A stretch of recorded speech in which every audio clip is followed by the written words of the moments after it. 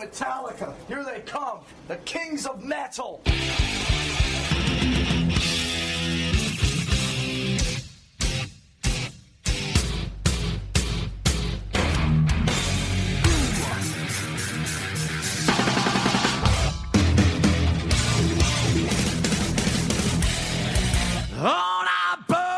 Hi, it's me, David Mustaine, and you're listening to Metal Up Your Podcast. Nice story.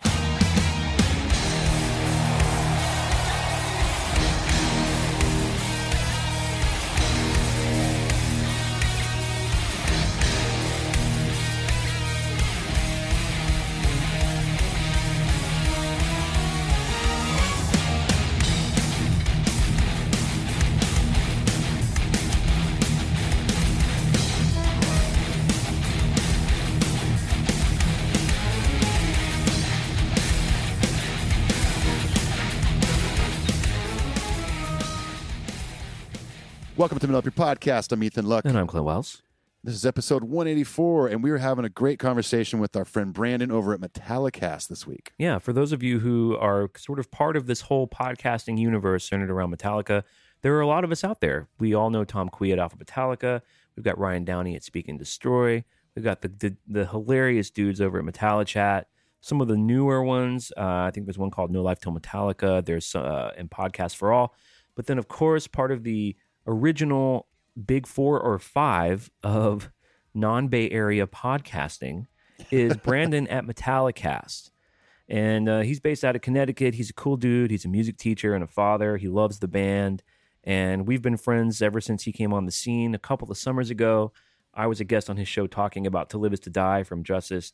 And we've been talking about doing a crossover jam for a while. I want to do a crossover sitch with all the other Metallica podcasts out there, and we see all of these people as friends and allies, and it's such a treat to be able to talk to them and share some of our fans and some of our stories and all that stuff. So that's what this episode is. We are going to hear a little bit from him about his album rankings and his top 10 Metallica songs currently, which there were some pretty interesting surprises on his list. There were some curveballs for sure, some stuff that I really didn't even consider in the Metallica world of all their songs, and definitely took me by surprise. It was basically the mechanics. I think it's top 5 with the mechanics, exactly, which I hadn't counted on. That was the biggest. That was like a knuckleball. Well, it is good to see you. We're sort of catching up here after the interview. We're doing this remotely. We're being safe, and I'm wearing a Michael Jordan Birmingham Barons number 45 baseball jersey. You are, so, with your Jordan hat too. So that's just basically a place, you know, if someone was asking me how I was doing mentally, that's how I would answer them. And I think it says a lot. You just send them a picture of your outfit. Like, how you doing? Like, really, how you really doing? I'm like, well, I'm wearing a Michael Jordan 1994 Birmingham Barons number 45 baseball jersey. Love it. So anyway, we are an all Metallica podcast. If you don't know that by now, I don't know how you got here or what you're doing here, but you're going to enjoy it if you stick around. I think we hope.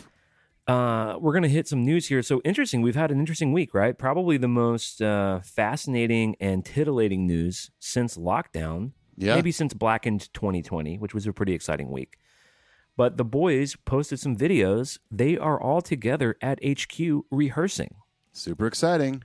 So, obviously, Metallica nerds the world over, including us, were speculating, wanting to know what's going on. They're together. They were rehearsing Creeping Death, and then they put out another video of them playing Blackened. They're wearing masks, except for James. This happened all on the socials, right? We sort of honed in on the fact that Rob has a music stand that seems to have a set list.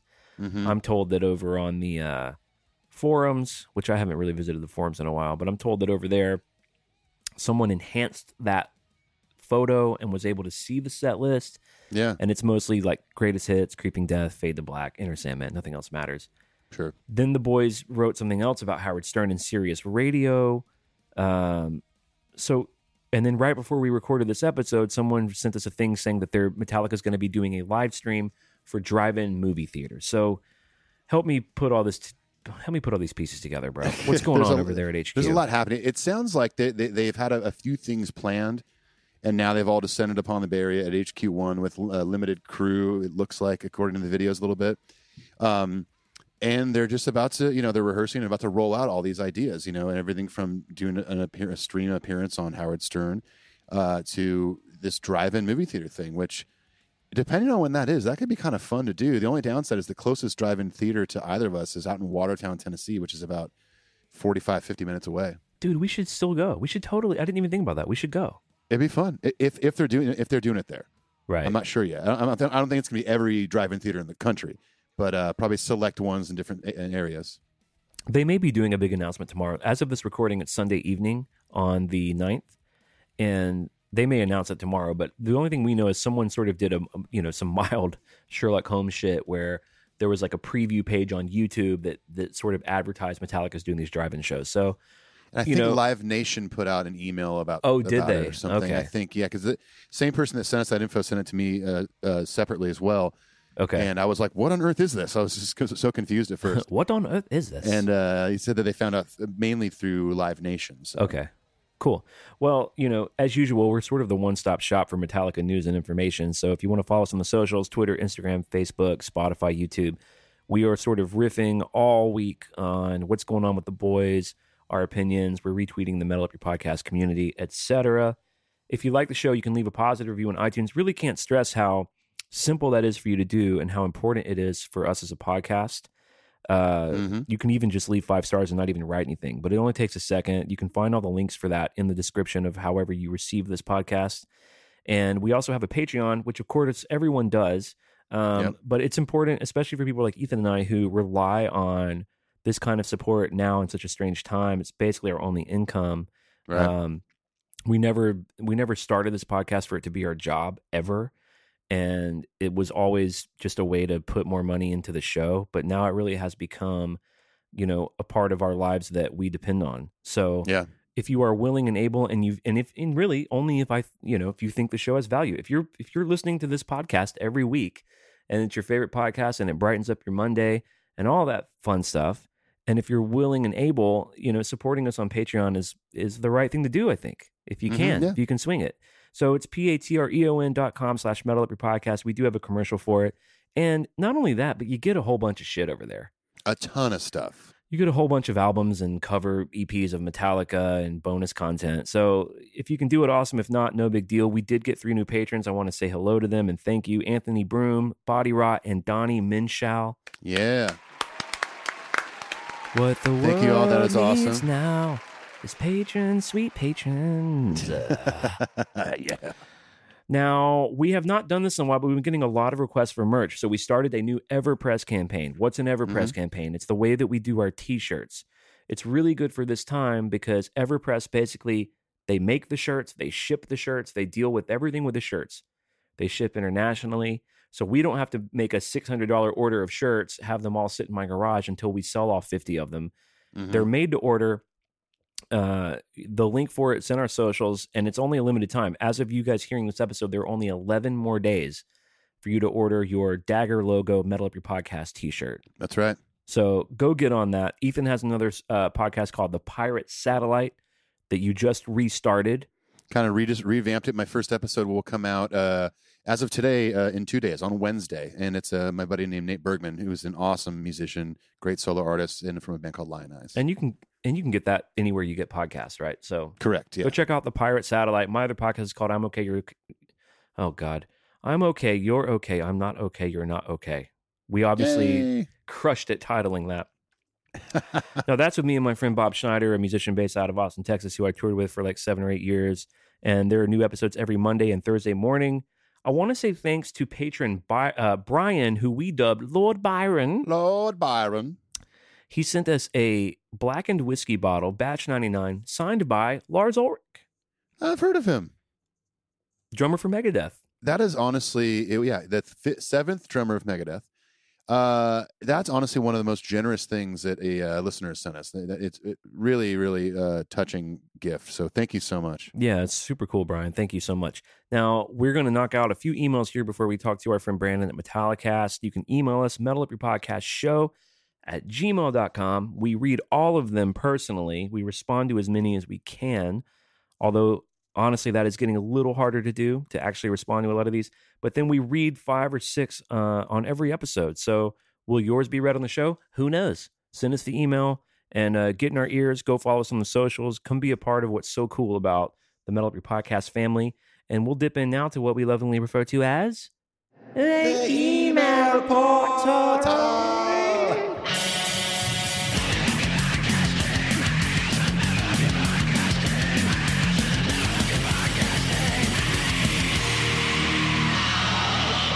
All right, our first email is from Graham Smith. He says, "What's up, brothers?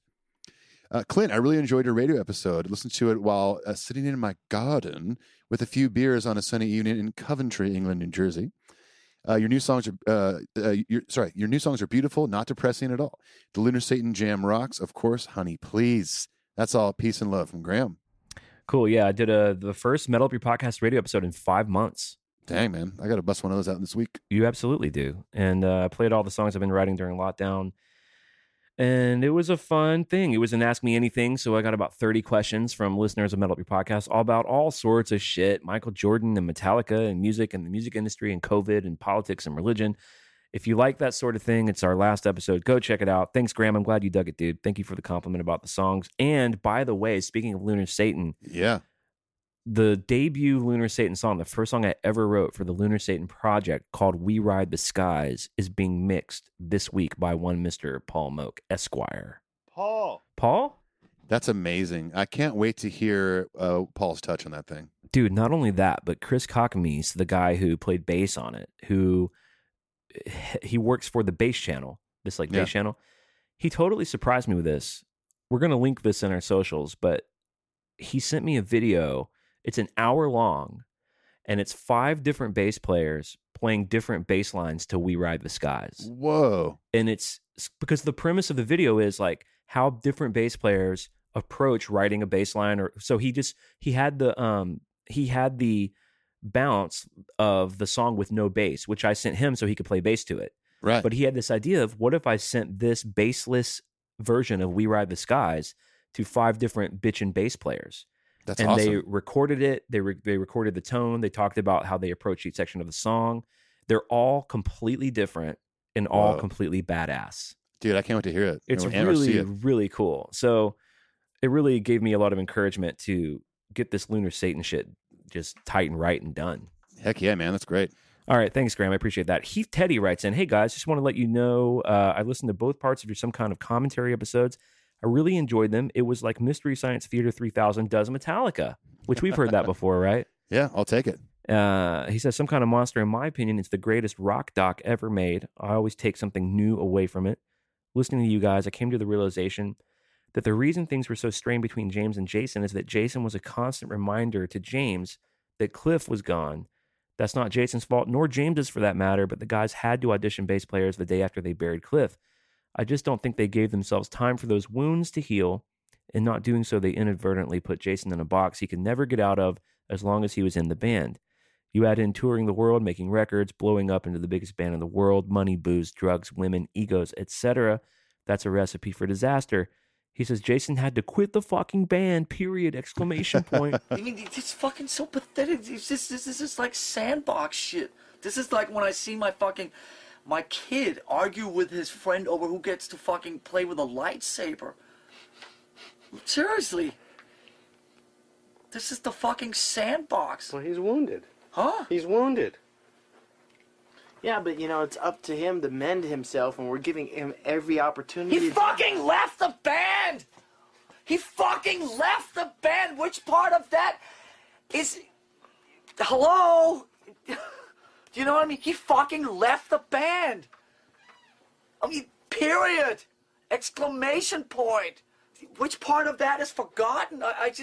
Which part of that got left out of the equation? The fuck did we turn into the bad guys? I don't understand that part. He fucking left the fucking band. Jesus Christ. To make James respect him, and I think James does respect him now that he's sober and wiser with age. With all that said, with respect to Jason's numerous contributions to the band, I'm under the firm belief that Rob Trujillo helped save Metallica. Case in point, the 2 albums he's played on have been the band's best in decades. I don't think that's a coincidence. Keep up the good work and zone it, Heath. Zoning it hard over here, Heath. Well, I will say it's their only 2 records in decades. I mean, yeah. they take a long time to make albums. I mean, I agree with that. Rob is the guy for the job now. Yeah. Jason, so many things swirled together for that to be this weird perfect storm. He was this crazy scapegoat. And of course, he could never really fill Cliff's shoes, and he was never really forgiven for that. Right. I actually recently rewatched the did you ever see this, Ethan? When they were doing the Puppets box set, they did this big interview with David Frick, the Rolling Stone guy. Yeah. It's great. It's really cool. Like, I think they had Michael Wagner kind of bounce in there, and maybe even Fleming bounced in there. Fleming did too. Yeah, they did it in Europe. It's in Europe, and it's in a tuning room. Yeah. They sort of reconfigured a tuning room, and it's sort of a deep dive into Puppets, maybe an hour-long combo. And I listened to it when it came out, but I recently revisited it while I was cooking or something. And James says some pretty interesting stuff about that. He basically says this was them talking about Justice, the Justice box set. Oh, that was Justice, yeah. James is saying, we never really forgave him for being a fan. I thought that was really fascinating. He was like, we just always didn't like that he was such a big fan. And it really bothered me because I'm like, well, you hired him. You knew the deal. And you're mad at him because he loved you so much. It's just weird. Yeah. But I get his point too, where he's like, Cliff kind of couldn't be bothered. And that was what was so cool about him. Cliff wouldn't even show up to the airport to fly out to make the fucking album. Totally. Because they're like, hey, are you going to come to LAX or wherever they were? And he's like, no, you guys just argue about drum sounds for the first week anyway. I'm going to stay here and eat Mexican food with my girlfriend. They're like, okay, well, that's Cliff. And he said, and another thing that had less to do with personality and more to do with playing is he was like, Jason was always like this huge student of like wanting to mimic the rhythm. They were like, what we loved about Cliff was he always did something weird. Yeah, for sure. So he talks about how they would get frustrated with Jason in a recording sitch talking about Justice, right? And what might have been a little weird about the lack of bass on Justice, where he's like, Jason just always stuck to the riff, and we were always trying to get him to. He basically was like, we just wanted him to be Cliff, and he wasn't Cliff. Right. Which wasn't his fault, but at the time that they were 23-year-old dummies, just all that sort of negative shit energy did get pushed onto Jason for sure. Mm-hmm. Yeah, absolutely, for sure. Anyway. All right. Our next email is from James. There's no last name, so we can only assume it's Hetfield. He said, guys, really enjoyed the Rain and Blood episode. Like you, I much prefer when they go halftime. For that reason, you must do their South of Heaven album. It's similar to Seasons in the Abyss in terms of tempo and groove riffs, and just as good. Enjoy. James Potter. Oh, Potter. There he is. It's not Hetfield. Confirmed. Not Hetfield. That's actually Harry Potter's dad. James Potter. James Potter. What do you think about South of Heaven? Is that our next Slayer album to investigate? Sure. That's something I can't really speak on. I don't think. I can't tell you when I listened to South of Heaven last, but if it's more in that groovy territory, then I'd be probably more apt to listen to it than Rain and Blood. But since Rain and the Blood was our last Explore the Big Four, we have to cycle through Megadeth and Anthrax. Yes, for sure. Which we do later in a later email. We do have someone mentions another Anthrax album. So yeah. All right, cool. Thanks, James Potter. Thank you. Tell Harry I said hello and cheerio, mate. Andy Salter writes in, hey lads, just finished the Clint Ask Me Anything episode. I sometimes disagree with Clint on things, and as a listener of both Metal Up Your Podcast and the Not Okay podcast, I noticed Clint finds something he loves and throws himself into it, like Bob Dylan, Michael Jordan, etc. I watched The Last Dance and thought, yeah, that was good, and moved on with my day. But the way he explained how these things were something to grab onto when he was feeling depressed or hopeless really struck a nerve with me, as I know that feeling very well.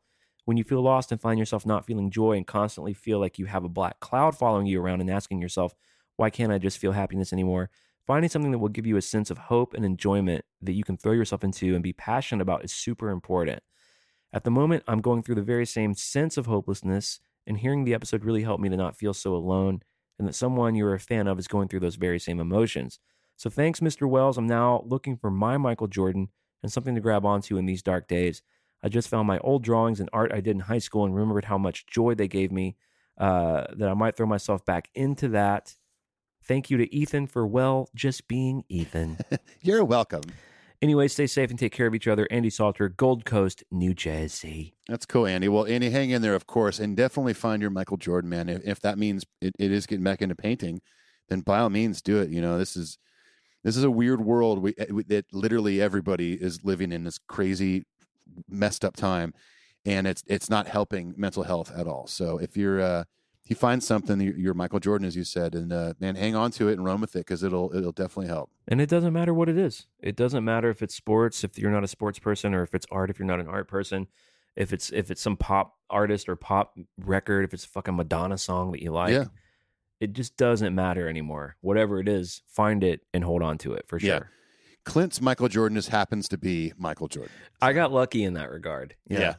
And not Michael B. Jordan, the actor, the Right. athlete. Your Michael Jordan might be Michael B. Jordan, the actor from Black Panther. And Creed. And Creed 2. He was also in Creed and Creed 2, and he was in the band Creed. That's right. He co-wrote with Arms Wide Open. He did. Him and Mark Tremonti co-wrote that one. Anyways, well, Andy, hang in there, buddy, and thanks for the email. Next email's from Joe. He says, "Hey guys, I just listened to your episode of Top 10 Metallica albums. Here are mine. Number 10, Kill 'Em All. Kill 'Em All. Sorry, not much of a fan of it. Okay, that's interesting. Number 9, Load. Number 8, Reload. Oh, sorry, Clint. Number 7, Death Magnetic. Number 6, Saint Anger. There it is. Boo. Number 5, Hardwired. Number 4, Ride the Lightning. Number 3, Justice. Number 2, Master. And number 1, The Black Album." He says, "Thanks, guys. Hope you're staying safe during these times. Take care. Joe from Florida, New Jersey." Not New Wow. Jersey, dude. Dude, you know what? People from New Jersey like Saint Anger. They do. Even though, Brandon will get into where his is, but he showed some love for it. Right. All right. Next email from Peter Lynch. "Hi, Clint and Ethan. Hope you and your families are well. I've been fiddling with my jukebox, and That Was Just Your Life came on. Had a very nice guitar solo in it from old Kirky Kirk. I only just finished listening to the second part of the Some Kind of Monster commentary episode, and it reminded me of the solos are outdated, and Kirk said, well, no, it will date the album, which, well apart from Lars's kettle drums, it did date the album. I agree. Yeah. I got really excited and thought a Metallica song without a solo is not a Metallica song. Hope the world gets back to normal. Hopefully the blessing in disguise is maybe the guys can produce an album in isolation, which, by the way, our new metal band called Album in Isolation. Goodnight, Dark Continent. We are Album in Isolation. I think you guys should do a commentary on Anthrax's Stomp 44-2. 442. Oh, yeah, Stomp 442, yeah. I think it would have to be their heaviest album. He says Dimebag R.I.P. heavily influenced the album, and it features John Bush. Also, they produced a double version, which had John Bush singing Joey Belladonna songs. Love you guys. Peace and adios. Peter from Caboolture, New Jersey. I haven't listened to that Anthrax record in a while, but Why is it called Stomp 442? What a title. I don't remember why it was called Stomp 442, but yeah, and John Bush, great singer. That's a really cool era of Anthrax, but yeah, I would love to run through that record. Okay, well maybe that might be the next one because did we decide, are we doing Risk or Cryptic Writings for Megadeth next? We might have to. It might be a coin toss. Risk is going to be. I think there's going to be some fatigue involved in that for sure. Cryptic Writings might be the smarter choice. Okay. I think Risk might be good for humor's sake because it's not a great record, but I don't know. Is Cryptic Writings before or after Risk? Before. It's before Risk. So yeah, that's right. So people were saying Cryptic Writings is like the Load Reload, and Risk is like Saint Anger. Is that correct? Yeah. Is that sort of the analogy people were doing? I think so, yeah. I think so. All right, we have one more email, and I saved this for last because it is a beautiful email from our friend Namarta, and we wanted to just take a moment, carve this time out. And so, Ethan, if you'll do the honors. I shall. Namarta says, "Hey, guys, great news to share with my Metal Up Your Podcast family. I found out today that I don't have cancer. I had a mole that was suspicious for melanoma, and it's all clear. While waiting for my results, I spent a lot of time binging on Metal Up Your Podcast episodes, so I just want to say thank you guys for all the content and giving me something to look forward to. Much love, Namarta." Well, that's great news. I'm going to clap for that. I'm clapping for that. Absolutely. That is amazing. Congratulations, Namarta. That's a super scary thing to be worried about. I'm glad that the results came in negative and that you're healthy. And I'm glad that you thought to share it with us, and that maybe us two knuckleheads talking about Metallica helped you get through some of that crazy in-between time. Hey, it's our pleasure, and B, we're just thankful that someone that puts so much time and thought just even into listening to our show be willing to share something like that with us, and we're so happy for you that you're in the clear. Cool. You can write in metalupyourpodcastshow@gmail.com. We will read it on the show. We will read it in person privately, and we will respond to it if we have time. Of course. Of course we will. Well, what do you say we go talk to Brandon over at Metallicast? Down. Let's do it.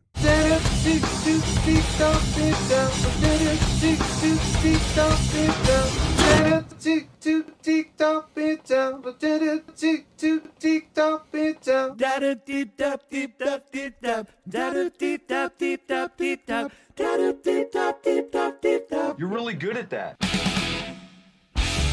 Hey everyone, this is Ethan and Clint. We're here to tell you about supporting the show via Patreon. That's right. Every week, Ethan and I work hard to bring you the best Metallica content possible. If you think the show has value, consider supporting us on a financial level at Patreon. For $5 a month, or the price of 2 cups of coffee, you can ensure that Metal Up Your Podcast continues to grow in quality and content. But that's not all. In addition to being able to help sleep at night for supporting your favorite podcast, we've also come up with incentives to say thank you that are exclusively available to patrons. For example, for a pledge of $5 or more, you immediately get free downloads of every Cover Our World Blackened EP. Ticket giveaways for shows like S&M 2 and Slain Castle. Box sets, rare vinyl, Metallica memorabilia like S&M 2 guitar picks. Email priority, meaning we'll read your email first on the show, with a chance to ask guests like Hailstorm, Jay Weinberg of Slipknot, and Metallica Road Crew your very own questions. And the opportunity to come on the show as a guest for our Metal Tales bonus episodes, in which you can tell us all about any Metallica show you've been to in the past. All this and more for becoming a patron and supporting Metal Up Your Podcast. We couldn't do this show without you, and to everyone on the ride with us, we sincerely thank you. Peace. Adios.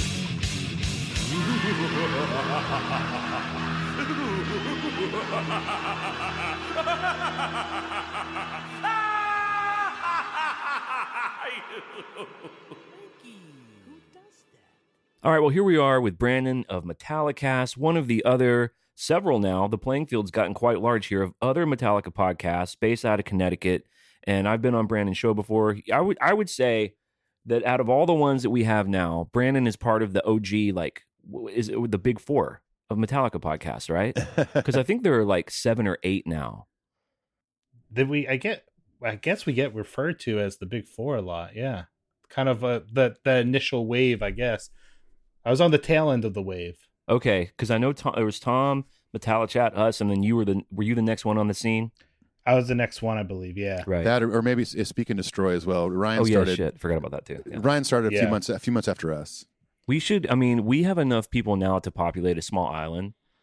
Like during apocalyptic times, which we may or may not be living in, we might want to consider all taking our families and relocating to some sort of island and starting over there. And then, I mean, we down. could, yeah. I mean, talk about having a podcast with a lot of co-hosts. We could all just join forces, and there'd be like 20 people discussing Master of Puppets.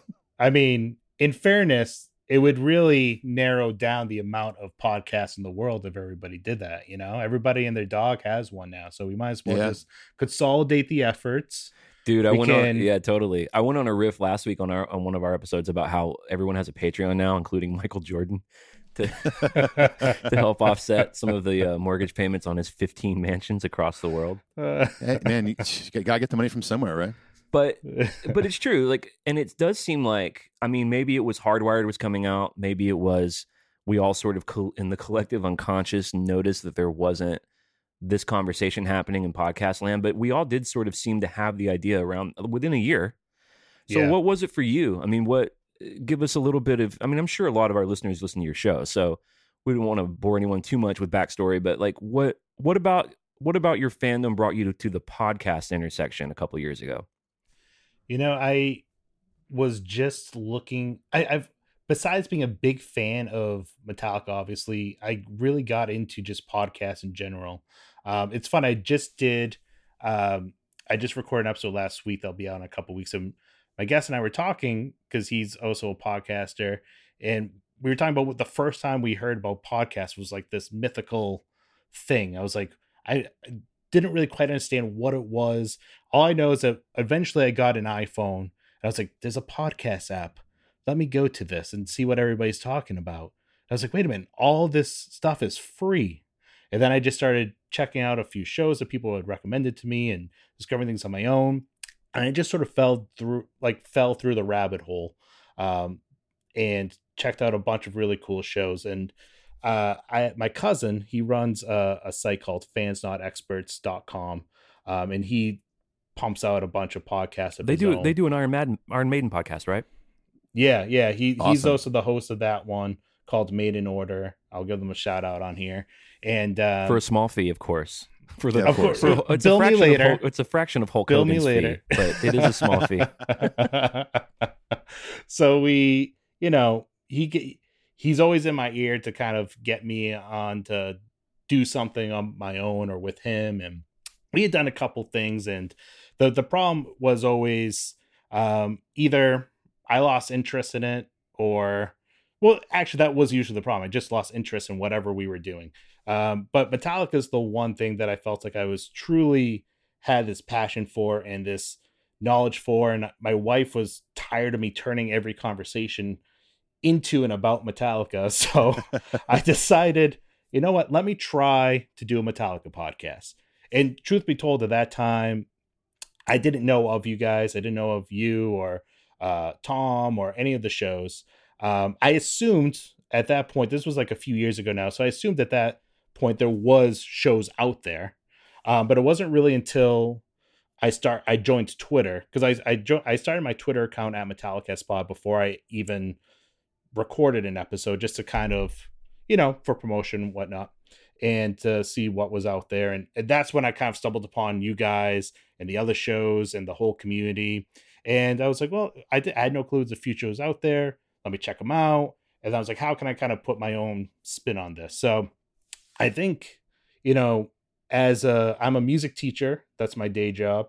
Awesome. So I think having the education background, being a fan, it just sort of my willingness to talk to people and want to hear cool stories and interact with the community and interact with the fans, and combine all those things, I feel like I could kind of have my own little thing, different point of view or what have you. So I did an episode, figured if 5 people listen to this, I'll do a second one, and then just kind of kept on going and going. And here I am in year 3. And it still surprised me that people listen and give a shit, but fortunately they do. So it's been a really cool journey, and I just hope that the show can continue to grow. But that's really what brought me to is just an interest in Metallica, an interest in podcasts, and wanting to have a creative outlet in that way. If 5 people can listen and 3 out of those 5 people are members of Metallica, then I'll be fine. Then I'll be happy with it. Then I'll be happy. It's just, that's my only goal for myself. Only 5, but 3 of the 5 do need to be current members of the band Metallica. Now, if one person listens, but it's Michael Jordan and he's into it, Then I have not achieved my goals. Right. you still need 3 of the 4 members of Metallica. So I was actually curious when you were talking about kind of digging into podcasts for the first time, getting the iPhone and that sort of elusive world. I'm curious if there are any podcasts you discovered then that you still listen to. It's funny. Not really. Like I think initially I checked out a lot of the big ones, I think even 3 years ago Joe Rogan was still big. I'm not a big Joe Rogan fan, but I checked out his show, checked out Mark Maron, and kind of all the big ones that are kind of go-tos. And then it was kind of the was Serial? How long ago was Serial? Does anybody know? That was I never dug into that. Season. I think that last one was probably 2 to 3 years ago, maybe a little longer. I don't know. So whenever that first season was, that was one that really pulled me in. And I kind of got into different true crime podcasts. I really like Last Podcast on the Left. If anybody has an interest about true crime, serial killers, supernatural, paranormal type stuff. And they do it all with a really fun sense of humor. But yet not a lot of the shows I initially checked out really stayed with me. I kind of went big into comedy podcasts when I think first started, and interviews. And now I'm more into the music podcasts and seeing what other people are doing that are, whether it's you guys or Sabbath Bloody Podcast or shows like that kind of do more deep dives into a band's catalog or do interviews with artists. So I've definitely gravitated more towards that in recent times. I absolutely love Rye over at Sabbath Bloody Podcast. I love his spirit and his vibe. And he, like you, is mainly kind of rocking it solo. So, But you also have guests. You either have like, you've had Alago on yourself. You've had Johnny Z on. You've had some really cool people, but you also have like other fan type stuff, which we do that occasionally with our Metal Tales stuff. Yeah. But you mostly kind of go it alone, right? So what's that been like? Do you wish you maybe started up with a partner? Do you sometimes, like Anthony Kiedis crooning in Under the Bridge, think sometimes you wish you had a partner? Or you feel like you don't have a partner, rather? Or are you still looking for your flea? Well, it's funny. I was actually thinking about that recently because I was trying to think of the last episode I did by myself, because initially all my episodes were solo. And the benefit of doing that is you can get more into the editing part of it, I think, and the production part of it. But it just was not as much fun, I found, once I started having guests on. And, like you said, I started having listeners and other fans on. And then over the last year, sort of evolved into having Alago and Johnny Z and this band Crypt Sermon that I'm really into. They're like a doomy Sabbathy style band, but influenced by Metallica. I had a couple of their members on. So just now I prefer to record with somebody else, and pretty much every episode now has somebody. But I like having a revolving cast of characters, so to speak, and because I just like talking to people, I realized, and hearing how they became fans and how they got into the band and their takes about Saint Anger and this album, and I think it just mixes it up. It allows different point of views. And for me, one of the big reasons why I started the podcast, besides my interest in podcasts and Metallica and it being a creative outlet for me, was just it's an excuse to talk to people and meet people in the community. And I mean, there are people that have been on the show, not been on the show, that I would have never, ever met if not for doing Metallicast.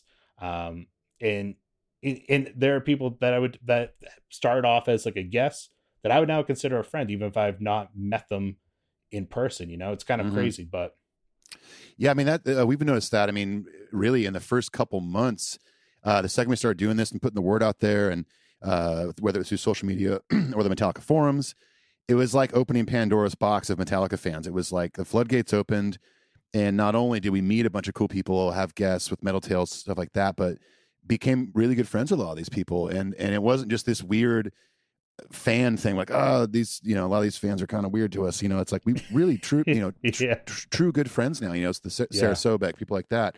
And it's still constantly blows my mind. Like if I just get a random text from somebody just checking in or whatever, a message on Instagram or something, and I'm like, I met that person because me and my friend are in front of microphones talking about Metallica.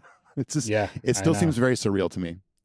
I know, like, for example, Richard S.C. has been a frequent guest of mine. He's a music journalist. He's done like freelance work for Billboard and Noisy and a bunch of publications.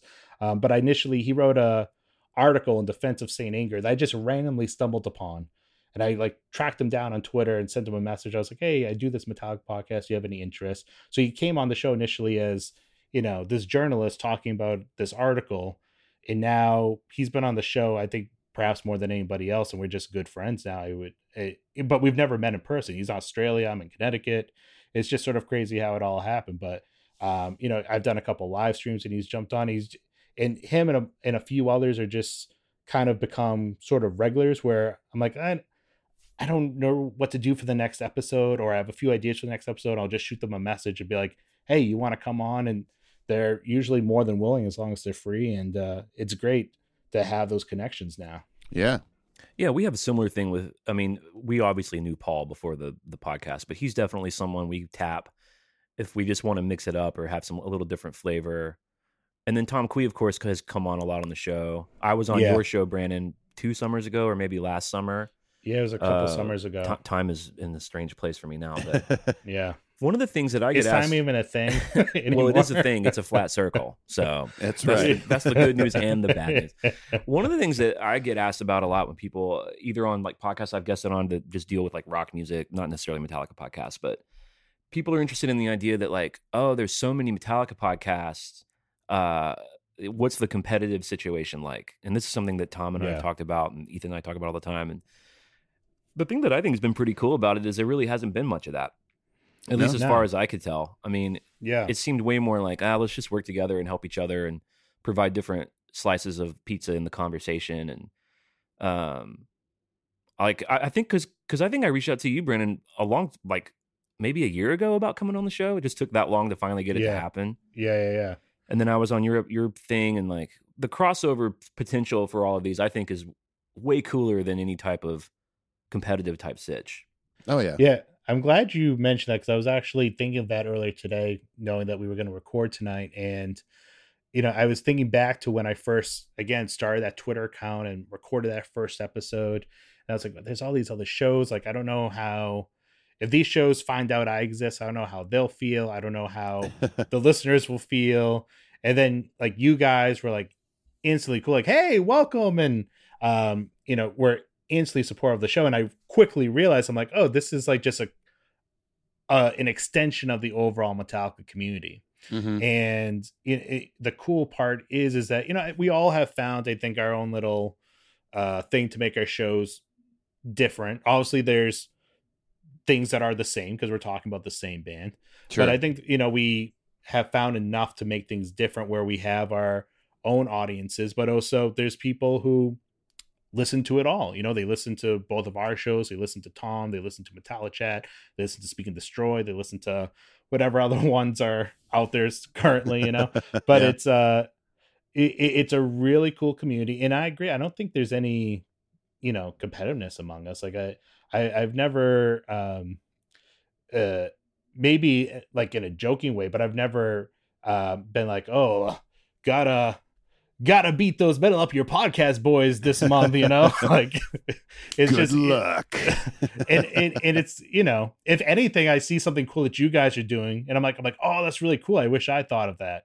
But then you come up with your own stuff, Yeah, and and just speaking sort of of that, I've balances out. been meaning to tell you, we're changing our name to Metallicast, by the way. Yeah.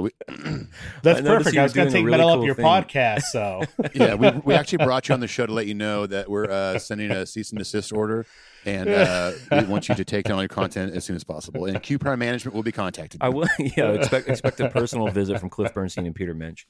I do feel like out of all the podcast names, that Metallicast is the best. Yeah. Oh, thank you. It's like I think that and Speak and Destroy are the two best. Yeah, I like Speak and Destroy. It's like something obvious that I would have never thought of. Yeah. Yeah. Well, I think a lot of times when you start a podcast, much like all of us did with the name, you instantly go towards like the pun or whatever. You want to include the word podcast or cast or something in it. Metallicast was on. We talked about this in a few episodes ago. I still have the original list I made of like name ideas, even before I think I even hit up Clint to if you wanted to do it with me. And Metallicast was one of them, actually. I wonder what you would have called it if we had gone with Metallicast. Metal Up Your Podcast, I guess. Probably, yeah. Just flip the coin. Well, it's funny because I remember I didn't write down a list. It's just something that sort of like popped in my head one day. But like, you think you're brainstorming a few names. I'm like, what if I call it the Metallica Podcast? I'm like, that's really boring. Yeah. It's a little too on the nose. Talking Metallica. Yeah. And then, Talking Metallica. That's actually pretty good. It's not bad. I think I'm I sure just helped someone name their new Metallica podcast. Talking Metallica. If it doesn't already exist, it will after this episode Totally. is released. Yeah. What about the Nutty Podcast? Oh, the Nutty Professor podcast. It's just a crossover. It's only Metallica and it's only Eddie Murphy movies. I by the prefer way, if it's I about love it. Norbit myself, but You prefer or what? a Norbit guy. I'm more of a Norbit guy. I would prefer if it was Norbit. Norbit and Metallica. Or Oh, man. it's only Eddie Murphy movies where he plays multiple characters. So Coming to America is good to go. Oh man, I was trying to think of a Coming to America Metallica crossover podcast name. What could we? Can anyone do it quick? I don't think. I'm gonna have to edit all this out if we can't. Thrashing to America. Close. That's a good shot. There's no Metallica song. There's no Metallica song with the word "coming" in it. Is there? Like, oh, the day that never comes to America. Oh my God. Okay. I think All this right. is the best we're gonna do. Well, so obviously, if you're a guy that's going to start a Metallica podcast, and by the way, keep it up because people don't usually start things and then keep doing them. So the fact that you've started it and you've kept up with it means that you really are pretty committed to it. You're a pretty serious guy when it comes to talking about Metallica. So before we hear your list and stuff, so we already know that you're in deep because you're a nerd like us, and you devote a lot of your time to doing this because like people who may not know who don't do podcasts, how time consuming it can be to do a show consistently every week, no matter what's going on. I know you have an infant at home. Yeah, the world's going crazy. A lot of uncertainty in the world, and yet you're still cranking out shit every week. So that takes a lot of dedication. Hey, the amount of times my wife hears, so I'm recording again tonight. Yeah, totally. Yeah. But she's super smart. She's like, all right, yeah, go down to the basement and do whatever you want. But I think she's just happy to get rid of me now. But once quarantine started, hopefully our wives can recognize that a little bit of this is medicine and a little bit of it just gets us out of their fucking hair for an hour or two. Yeah. Well, like I said before, I either talk to you guys about it or I'm upstairs right now talking to her about it. And she'd much rather watch Netflix. So here's one thing that we're giving her a break from tonight, and all of our wives maybe. So the boys have been rehearsing at HQ. This has been a big thing. Yeah. And we will have definitely talked about this in the housekeeping, of course, but I'm curious to get your thoughts on it too, Brandon. I want to give a shout out to @BadWobot, who is an Instagram person who sent us a screenshot of, I guess it's like an upcoming YouTube list of where they can see what's happening on YouTube or some sort of promo they got where the boys are going to be doing this drive-in theater show. Sorry, I didn't know anything about this. So I guess some bands are doing some live streams that they're playing in drive-in movie theaters. Yeah. Through like a nice loud system. And it was like kind of in the Chicago area. So that shed a little bit of light on maybe what they're working on. They've been tweeting about Howard Stern, a lot of Stern faces here, but we're taking rehearsals seriously as in serious radio. Right. Any thoughts or about what's going on with the boys? How nice was it just to see them in the same room together? Oh, I know. It's great. It was so nice to see them together, especially seeing James back in action. I mean, obviously he's made a few appearances, but then quarantine happened, like kind of right when he was back out in public a bit, and so it was good to see him doing well and back in action with the boys. But my initial thought was they're gonna do a live stream, right? Maybe it'll be a tie-in with like Metallica Monday, or maybe it'll be something separate that you make more sense, I guess, if they were charging money to buy for like a new live show or what have you. So that was my initial thought. And then they sent out all the tweets, like you said, hinting towards Howard Stern. So I'm like, oh, well, I guess that's obvious. Right. But then I first saw the clue from your Twitter account where it looked like a full set. Yeah, right. Mm-hmm. Yeah. Which I'm like, if they're going Howard Stern, they're playing what, 3 songs maybe? Right. Tops, Maybe, if they get given a good amount of time, unless they're doing some kind of serious special that Howard Stern's presenting. I don't even know what Howard's been doing during quarantine. I'm kind of a lifelong Howard fan, but I haven't been keeping up with him in maybe the last year. So I don't know if they've been going into the studio or what. Do you keep up with Howard Stern, Brandon? I don't know if you do. No. So yeah, so I don't even know what format he's working with. I don't The know. last time they were there, they were doing the Apollo gig in New York. So they were sort of promoting that Apollo gig. But the set list looked like 10 to 15 songs, and it looked like all greatest hit stuff. So, which I got to admit, dudes, I'm so excited to see them again, especially in the same room. I mean, just to see James playing Creeping Death was like, or Battery. There was a video of Battery. Of course, I share with all of you out there in podcast land how exciting that is. But just on paper, like they're gonna play Creep and Battery and Sabbath True and Fade. I don't know how stoked I am for that. There wasn't even any Hardwired material on the list. Yeah, so I saw the set or the songs were kind of released, and I honestly had the same reaction, because the truth of the matter is, if you've been watching Metallica Mondays every Monday, yeah, totally. If you've been following the band's career, you have the box sets, you have, like we all do. Yeah, we've heard those songs, we've seen those songs. Yeah, and I would like to see something new, but if it's for something like Howard Stern or something for serious, it makes a little bit more sense to me. And I was wondering if they're maybe trying to do some kind of like tie-in with S&M 2. I know it's not orchestra related, but maybe they'll go on Howard that morning or that week and just like bash out a bunch of greatest hits and just do something kind of funky like that, It makes sense. Yeah, maybe so. I do like like we mentioned James earlier, I mean, this is kind of the first time besides that, like blackened video, the acoustic version they did, plus the Reclaim Rust appearance. The Peterson Museum, yeah. Peterson Museum. He had that Eddie Money thing too. That He went and showed played up at the Eddie for. Money thing. Yeah, that's But right. this is the first time really we've seen him like with an Explorer on, with the boys in person since he left for rehab. And that was almost a year ago. How about this? A lot of heat, some of it joking, but some of it real heat, paying attention to him not wearing a mask in the video. And it's real hard not to just be like, he's the singer? He has to he has to sing now?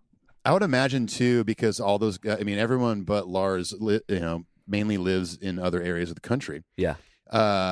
I would guarantee if it was like, hey, okay, we're still in the thick of this pandemic, I would be shocked if James and Kirk didn't fly private to San Francisco. I bet you James drove. I guarantee James you could have driven. He probably just did a road trip, and I'm sure he has a nice car. The man likes cars. Even if he didn't use one of those daily driver type things, I'm sure he's got some kind of sick fucking SUV. Yeah. He probably drove. Now, Kirk would have had to have flown. And I'm sure Robert drove too, because he was just in LA. Yeah. I mean, Kirk could have taken a jet ski. He could have taken a submarine. I don't want to leave submarines out. He could That's have. true. He might have a. He could have ridden on the back of Cthulhu. He could have just caught in a ride with Cthulhu. Cthulhu, take the me to USS Marin County. Cthulhu. Yeah. I think that they were wearing masks in the video as some sort of solidarity. They don't need to wear the masks in there. I guarantee you they're not just wearing masks in there the whole rehearsal. I think they were like, hey, let's shoot a promo for the thing we're doing and I'll put a mask on. And James was like, no. And Lars was like, cool, no problem. Because in the battery video, I don't think Kirk or Robert are wearing a mask. No, just Lars in that one. Yeah, I noticed that. But in the Creeping Death one, they all were. They all are except James, yeah. I think as well, I mean, there's obviously some crew is there. I'd imagine maybe Chad. I don't know if he flew out for that, probably. And there's obviously people filming and stuff like that. They're such a high profile band and under such lock and key with certain things. I would imagine this has been planned for a while, and management reached out to whatever crew was involved, being like, all right, guys, quarantine or whatever. Yeah, quarantine. Everyone get tested before before we fly you out, or fly out. We're going to get you tested here.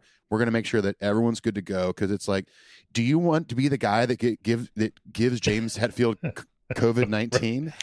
Or gives it to Lars, and Lars gives it to Torben, or just the domino effect. Yeah, exactly. So you're right. They were like mandatory colonoscopies for everyone coming to HQ. Yeah, totally. Just for fun. I also was thinking that because besides, I mean, let's put the obvious health and importance of that to the side. Like, do you think Q Prime wants to lose the money of whatever the press and all that stuff that is tied to this band? That's just too much on the line. That thing generates too much on the line. It generates millions for so many. A lot of people depend on this machine. And I'm sure, I mean, if we want to just go back a little bit to, I mean, since James had to go to rehab, it's been a pretty crazy litany of disappointing announcements, right? Because you could tell they were kind of rolling them out just on a wait and see basis. But it was, so first of all, it was like the All Within My Hands gig done. Then it was like, remember that festival schedule got rescheduled because James had like a sobriety weekend, and people were flipped about that, dude. Like, what the fuck? Australia, South America got canceled. It's just been a really disappointing 10 months with that. And I remember even then, I'm sure it's documented on the episodes, but before COVID didn't happen, like thinking about the business, just the business part of that, where they're like, we can't lose these tours, but we have to protect the thing that makes, to really put it in crude economic terms, we have to protect this thing that makes us millions of dollars over the spans of years. So if we have to take a year where it's real lean for them, I'm sure they were willing to do it. It makes a lot of sense to me, but goddamn, it's got to be hard when you're used to that thing just making millions a year. Yeah, totally. I mean, I guess the good part of it is that I'm hoping that by next summer we're all kind of good in a better place, and things will just sort of will roll over to the next calendar year. I'm hoping, like we saw the announcement of one of the festivals. I forget which one it is. Yeah. Maybe it was Aftershock. Yeah, the one for October next year. It's the California one, right? So then I speculated on my show. I was like, I wonder if we'll see more announcements for the other festivals maybe pop up for next summer, and just sort of same bill or similar bill, and right. But yeah, it's a huge blow. But I mean, you guys know more than I do, being in the middle of the music industry and being touring musicians. Just how It's called the biz, by the difficult way. it is. The biz. I'm sorry. I forgot since Dude, we sent you a glossary. We sent you a glossary before the episode started. Like right now, we're not on deck. You know what that means? Come on. Once you become a music teacher, you're officially out of the biz. So Okay, fair. You're a part of the biz that actually makes money. You're actually in real business. That's true. No, but you're right. So I think what you were asking is like maybe what the forecast actually looks like. It's pretty bleak. It's pretty rough. I mean, summer of next year is probably honestly kind of optimistic. Not impossible, but optimistic. Yeah. It really depends on the vaccine and how that goes. But I think even with the vaccine, getting 50,000 people in a stadium, I think is going to be tough. I think a lot of big acts like Metallica, like Taylor Swift, I know some of my friends in that camp are saying it might even be 2022, but they don't know, by the way. I'm not saying I hope Loudwire doesn't fucking post that. In fact, I might just edit that out. But I think that a big band like Metallica is even going to have to scale back their production value because I don't think stadiums are going to make sense. And I think in some way it's almost kind of cool because I was thinking about this honestly more in terms of Taylor Swift than Metallica, but it applies in that because Taylor Swift just put out this really cool kind of indie folk record, and it would be so cool to see her in theaters again. Like she could do like 10 nights at the Ryman. Sorry, Ethan, I don't want to trigger you here, but imagine seeing Metallica like do a tour where they just did, instead of doing a big stadium, which would endanger a lot of people, they could do a more distanced, smaller run. Weren't the Foo Fighters going to do a van tour? Well, they weren't actually going to be in a van, I don't think. Why were they calling it a van tour? Like, what was that? They were basically playing the exact same cities as their very first tour 25 years ago. That's not quite a van tour, is it? I think they were calling it a van tour. Because they're playing the arenas when they played the shitty club and they're in their buses and jets. Right. And now they're in their jet, But it's also the Foo Fighters. You know that they probably will space out the shows where they, in each of those small towns, they do like a surprise show at a random local bar or something. Yeah, they're cool. Yeah. Well, all right, cool. Well, so let's get a sense of. Sorry to bring it down, guys. No. I think we try to have a balance of talking about COVID. I think we try not to talk about it a lot because people maybe go to these podcasts to get away from it a little bit. But yeah, totally. There are also people out there who want to know our thoughts about it, including yours, Brandon. And as a father and as a music teacher and someone being in kind of a hot spot of the virus. Yeah. So trying to balance all that, I think, is good. I think we just did a good. I think pivoting from it now is a great opportunity. And cue transition. So let's get a sense of where you're at with the album rankings. We just revisited our rankings a few weeks ago, which was fun to kind of see a couple of years ago what changed. We did have some changes, some interesting changes. Yeah. Some of the big things didn't change. So I'm curious, before we hear your list, is this a list that has been pretty similar for you, most of your fandom? Or is this list, as you wrote it down, you're like, holy shit, a lot's changed? Yeah, this is an always evolving list. I would say my top three, pretty much, I would say my top three albums stay the same. The number 2 and 3 spot might flip depending on what day you ask me. Right. But the top 3 albums stay the same. But after that, it depends on if you're in a Saint Anger or a Lulu mood. We know how that goes, bro. Oh yeah, this is top 11 because Lulu has to be in there. Brandon, I did reach out. I'm like, wait, are we including this? Like, are we including the S&Ms and Lulus of the world, or are we just? And he said just the 10 Studio. So yeah, I think if we included at the first S&M, it might be like top 3 for me, maybe. It'd be top 5 for sure for me. Yeah, I would put it up there too for me. And then Garage Inc. Disc 1 would be really high for me too. Yeah. It'd probably be higher than like Death Magnetic maybe. I hate to say that. But it probably would. It's good. And I bet for a lot of people, a lot of like maybe OGs, trues, Garage Days Revisited would be really high. Like maybe even above Black Album for a lot of people. Yeah. For sure. So for all those obvious reasons, we're not. Hey, did you guys get the? There were some emails where they released the Moth and the Flame from S&M2 and Nothing Else Matters. Yeah, sounds pretty good. Dude, I'm pretty excited. Really sounds good. I've been gnawing at the bit for any S&M2 clips that are officially released. So you hear the actual audio mix and all that goodness. But I've really been enjoying it. And when we get to the next list, I think I'll probably touch upon that a little bit. But Cool. All right. Well, so let's start. So let's do it from 10 to 1, and let's hear what your album rankings are. All right. So, like I said, this is always changing really outside of my top 3. But number 10, Saint Anger. What? I know it's a shocker. It's a hot take. To be honest, I like this album. Yeah. It just, it's not the same to me, obviously, as a Ride the Lightning or a Master Puppets or even a Load, or it's last on the list, but it's still an album I enjoy. I think I realized recently that I like the album more for what it represents than a lot of the actual songs on it. Like I'm kind of fascinated by that time period of the band where they were going through all that stuff. And I think if you take the album and you pair it up with some kind of monster, and there's this great book, I don't know if you guys have checked it out yet, from Joe Berlinger, one of the directors of Some Kind of Monster, called This Monster Lives. Yep. Which just kind of takes you behind the scenes of the movie. Those 3 things to me are, if you're a Metallica nerd like us, it's like a perfect companion piece and kind of gives you better understanding of the making of the album and what the band was going through. And I'm really fascinated by the creative process for artists that I like. So for that reason, I appreciate Saint Anger. And there are songs on there that I think are very underrated songs, like Unnamed Feeling, All Within My Hands. But yeah, it's last on my list for the songs just are not up to par to the rest of the album. I think all of that was super well said. I couldn't agree more. Like it's interesting because the era it's tied to and like the context of that album is what kind of saves it and makes it cool. There's a lot of what I term spiritual significance to the record. They may not even be a band currently if they hadn't have gone through that.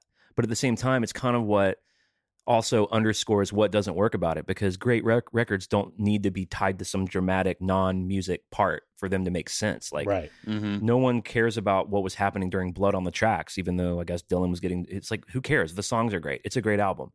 Ride the Lightning. Who cares what the story is? It's got Creeping Death on it. The story's irrelevant. Exactly. The story's in the track list. So exactly. And for the average person out there, I mean, like I said, I find better understanding watching the movie, reading the average person out there does not give a shit about any of that, right? They just want to hear the songs. Right. They're not a nerd like me. They're not going to jump into things as heavily as me, perhaps, so I completely get it. But yeah, for me, it's more of the experience of the album, I guess, than the overall album itself. Yeah, right on.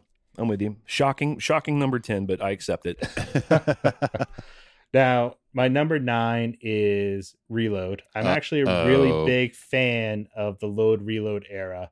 And if you were to ask me this, a year ago, I think Load Reload would have been higher on my list. I'm just sort of kind of going where my mental state is now with the band and sort of what I've been listening to the most. You followed your heart, bro. You followed your heart. Reload is at 9.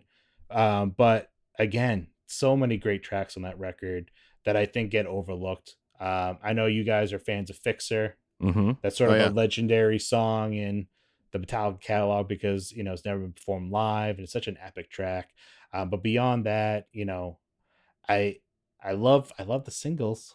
I love the singles. Like Memory Remains is one of Ethan's favorite Metallica songs.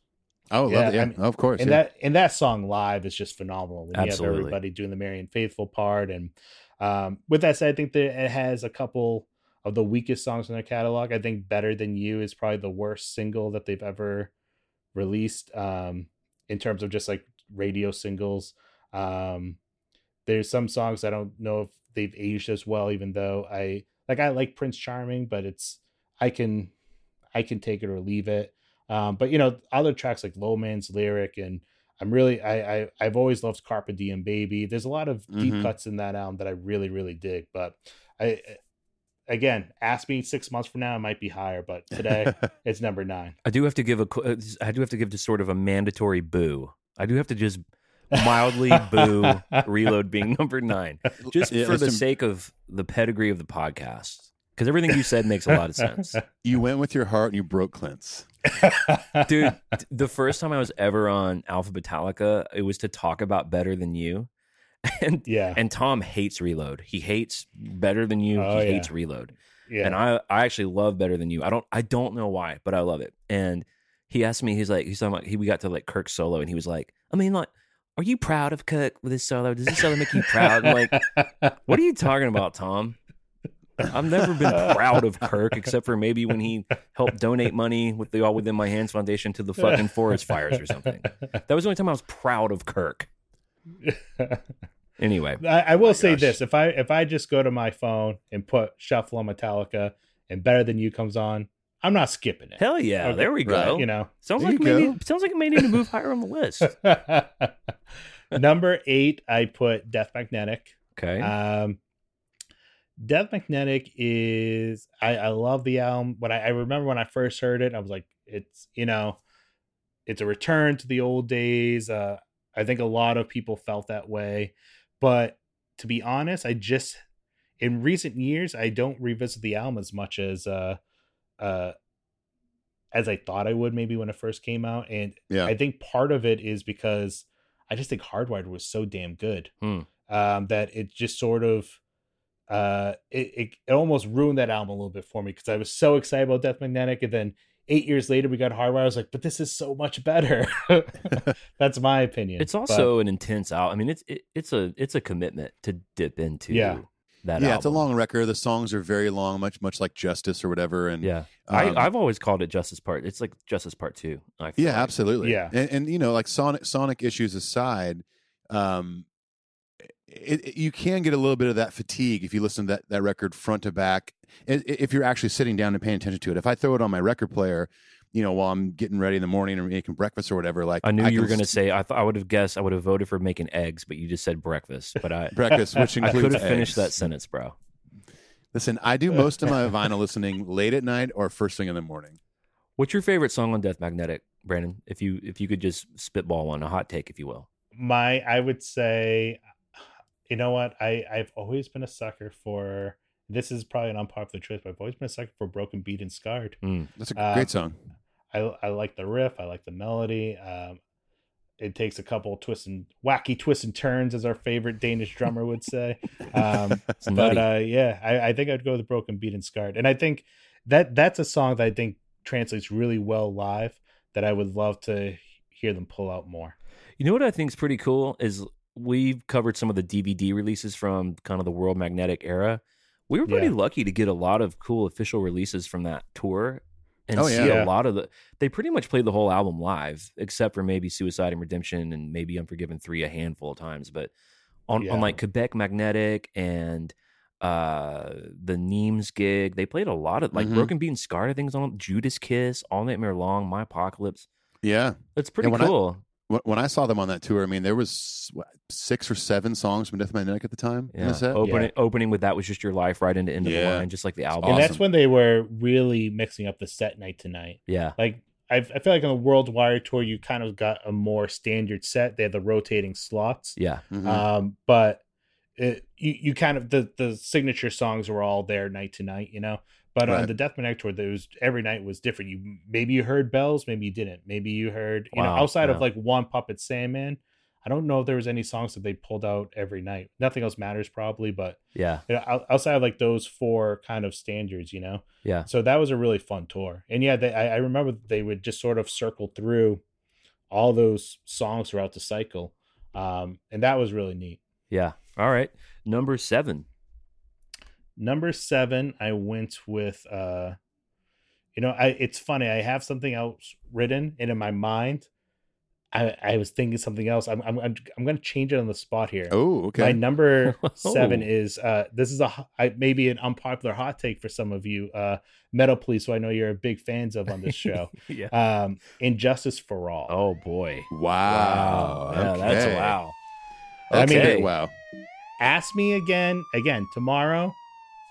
It'll probably be in my top 4, but I'm calling you right while I'm now, making eggs tomorrow morning. All right, Brandon, it's the next day. Where's Justice He's going to now? be listening to Justice while it's up to number 5 today. Ask me again tomorrow. All right. Well, what was going through your head just now that demoted it? Because I basically flipped it with Well, let me tell my next album, then I'll go into that, because I basically flipped it with my next album. Okay. At number 6, I put Load, and I just have such a soft spot in my heart for Load. I just love that album, and for me, like, the Black Album was the first album I ever had by Metallica, but Load was my second album. I was in 6th grade when that album came out. It was I remember 6th grade, I got my first CD player. It was the first CD I ever owned.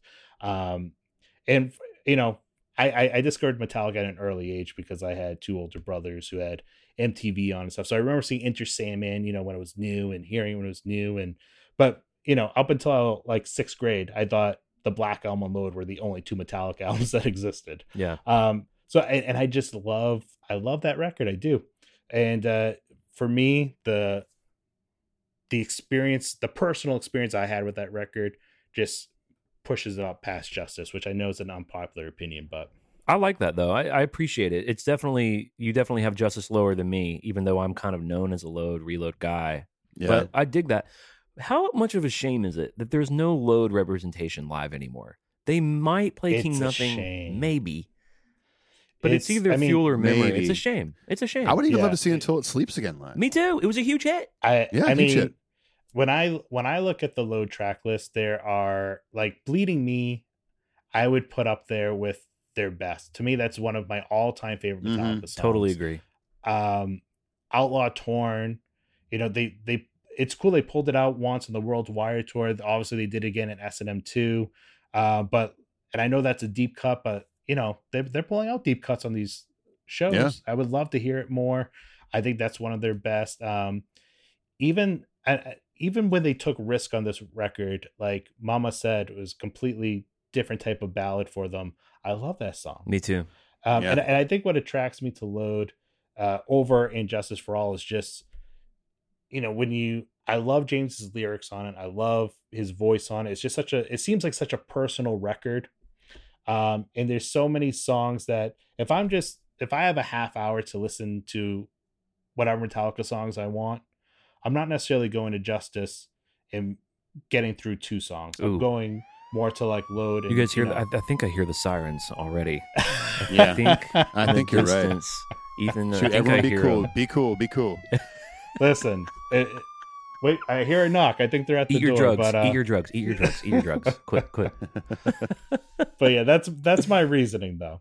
All right, I love it, dude. This is a killer list so far. So what's coming in at number 5? So here we go into the top 5.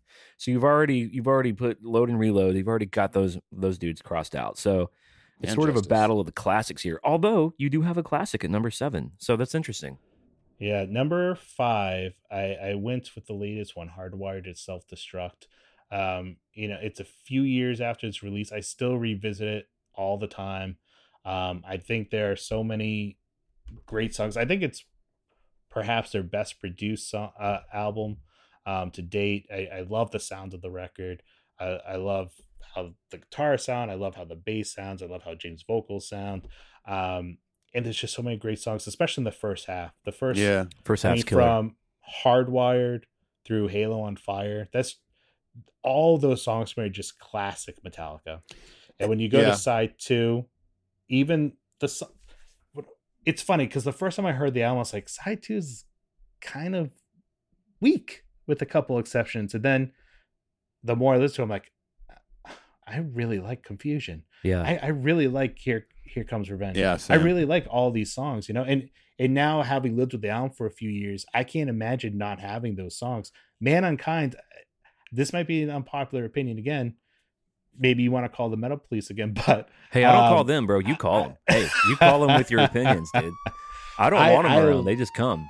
I love Man Unkind. From the first time I heard that track, I was like, that's been one of my favorite tracks on the record. Yeah, and I love that song. It just has such a great Sabbath feel at parts, and it's just takes so many left turns, and I just really love that track. And it's kind of an argument for the Hardwired being sort of a return to Black Album form, right? Because side B of the Black Album, when you compare it to side A, you're like, are these songs just not as good? But if you just take it away from side A, Through the Never and Wolf and Man, and like the songs on side B and The God That Failed and My Friend in Misery, those would have been any other band, those would have been the best songs on that on whatever album they made. They just happened to put on the Black Album and side A's like that on Hardwired with Moth, Halo, Now That We're Dead, Atlas, Dream No Yeah. More. Side B's killer, but when Yeah. you compare it to side A, it's like it's tough. But then they've got the Yeah. one Yeah. spit out the bone is kind of like the not stylistic wise, but in terms of like heavy hitting, it's like the Nothing Else Matters of side B. Yeah.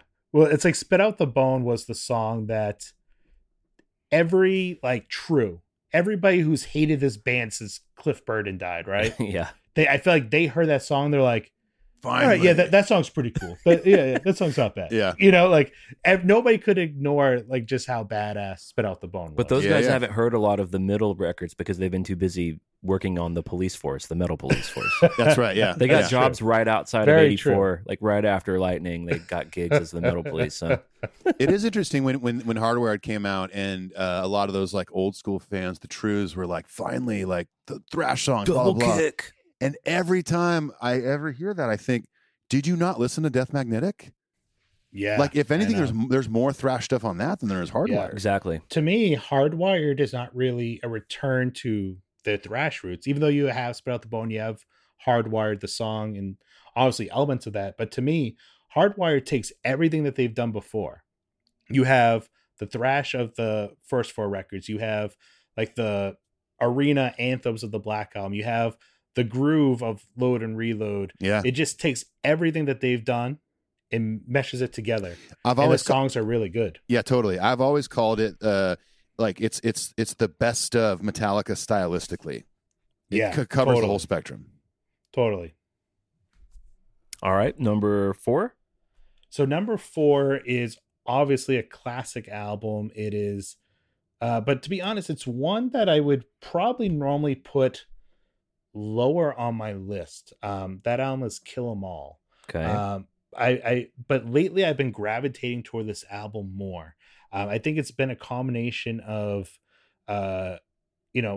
seeing some of the older shows on Metallica Mondays and sort of revisiting more of these songs in the live set. I think and also just a lot of, I've noticed when I was putting together my song list and stuff, like a lot of my current opinions are kind of dictated by what I have going on Metallicast.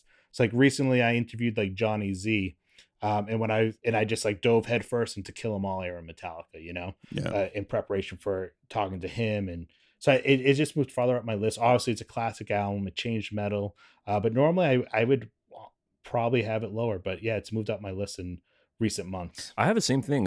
For me, it was just the anniversary happened a few weeks ago. And Right. so Yeah. I just threw it on vinyl in the studio and then just really loved it. And just when the side ended, I just kept turning it side A, side B, side A, side B. Yeah, yeah. Had a good time with it. I think, Ethan, you came over during some of that and I was just cranking Kill 'Em All. Yeah. Because that's what was happening. That traditionally has been one of my least favorites. I think it's I think what I appreciate about it more is more than any Metallica record, it's fun. I think it's probably their most fun album. It's That's a just good point. really it obviously it's all up tempo, high energy. It's definitely and it's just fun. this innocence to it. And it's hard to take it all that seriously, even though there's obviously serious songs on it. It's great songwriting, but it's hard to take it as seriously as like, when you hear Phantom Lord or when you hear No Remorse and they're talking about, swords are like lightning, and Yeah. it's just it's a little bit more cliche. There are like than their 15 previous- references than the- to wearing leather on that album. Exactly. So, Metal that's pretty silly. Militia, Yeah. it's just a fun album. It's definitely, lyrically more cliche than anything else they would do, but that's what makes it fun. That's part of its charm. And it just captures sort of their innocence of being like, I can picture 18-year-old James and Lars just bashing out these songs as they're writing them. Right. And nude. Yeah, for sure. In the nude, May I add only, nude? only wearing leopard print gloves. Just leopard gloves, right? And leopard diapers, by the way. That's right. Sorry. All right. Top 3. All right, top 3. So like I said, my top 3 don't change. My number 2 and 3 spot might flip-flop, but my top 3 don't change. Number 3 is Ride the Lightning. The first time I heard this album, because after I realized the Black Album and Load were not the only 2 Metallica records, I went back, did my homework, educated myself, checked out the old records, and the first time I heard Ride the Lightning, it blew me away. Yeah. You just look at the track listing and it's just classic after classic from start to finish. But it was not, doesn't hold the same spot in my heart as my number 2 album, which is the Black Album. That was the first Metallica record I ever heard. I think for millions of people, it's sort of their gateway to the band and their gateway into heavy metal in general. And that was totally it for me. I had that cassette when I was in 3rd grade. Yeah, nice. And it right next to probably my Vanilla Ice single. And I had that. I had Ice Ice Baby. What was the B? What was the B side of that? I think it was. I have to go back and look now. I think it was. Shit. Go Ninja, go. That was later, dude. That was the fucking Secret of the Ooze, man. Ninja Rap. Man, what was it? I would have been able to tell you that. If I think I actually know what it was. I think it was Play the Funky Music, White Boy. I was. Oh yeah, yeah. Another huge single from one Mr. V Ice. Mr. Ice himself, Mr. Robert Van Winkle. Obviously, we're metalheads here, so we prefer the new metal era of Vanilla Ice as. Did he do new metal? I didn't even know that. Oh, he did a whole remake of Ice Ice Baby. You need to check that out. Oh my god! Wow. You don't really. I wouldn't say you need to check it out. No one really needs to, but if you have a hankering one day for some new metal and Vanilla Ice, hey, for making eggs one morning, yeah, exactly. Yeah. All right, so that would make your number 1, of course, Puppets. Then Puppets. That's Ethan's number 1. If I'm not wrong. I just think it's the perfect album. It really is. Like for me, I hear Ride the Lightning and I'm like, this album was phenomenal. Like I said, it blew my mind. It set the blueprint for basically the next 2 records, right? But the Master Puppets just perfected it. And I if nobody had ever heard Metallica, I could put on the song Master Puppets. And I think that in over that 8 minutes, that tells them who Metallica are. Yeah, it's like it's definitely in contention for their greatest song, along with One and Blackened. Yeah, like I just think like Master captures everything they do great as a band. It has the fast heavy, the groove heavy, the melody, the lyrics, the complex arrangement with the beautiful interlude in the middle, and it even has a backwards guitar solo. It has everything in 8 minutes, and it doesn't feel like an 8-minute song. I just thought of a great analogy. Ride the Lightning is like Jordan, but playing for North Carolina. And he hits that shot against Georgetown that basically sets the destiny for his entire career. Puppets is like Jordan in like winning Rookie of the Year on the Bulls. It's not quite the Black. The Black Album would be Jordan's first championship in '91. But Puppets is like Jordan in the pros winning the slam dunk contest, flying through the air like a fucking alien. Would Saint Anger be Jordan playing for the Barons? No. Saint Anger is Jordan playing for the Wizards. Yeah, that's true. That's true. I was gonna say, what was his minor league album? Dude, I'm wearing the jersey right now, bro. This is Jordan's jersey, dude. Yeah, Birmingham Barons. There you go. So wait, the 45. Saint Anger is his Wizards album, you said? That's got to be when he went back to the Wizard. I don't know what his baseball stint would be in the Metallica world. Maybe the We Did It Again Ja Rule collab. You know what's sad is that between Metallicast and Tom had me on for an episode of his a while back. So between our 2 shows, I've done 2 episodes on We Did It Again. Who voluntarily does that to themselves? How much is there to say about it other than that it's not we good? Couldn't get through that part of that episode fast enough.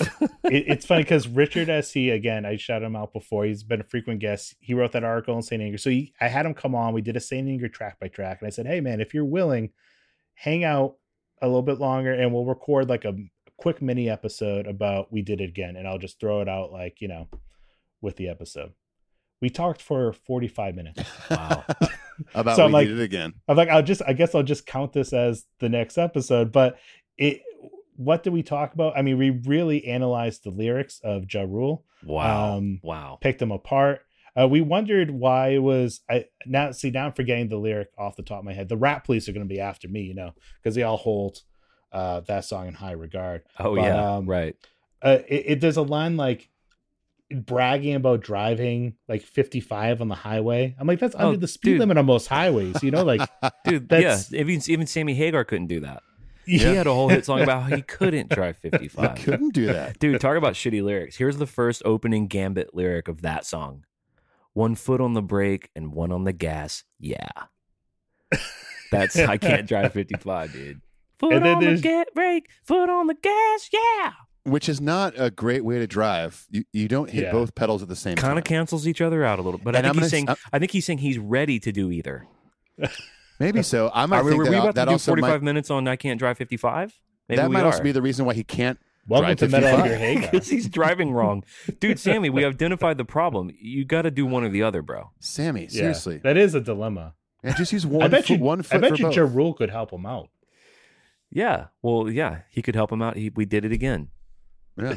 We talked about we Yep. did it again.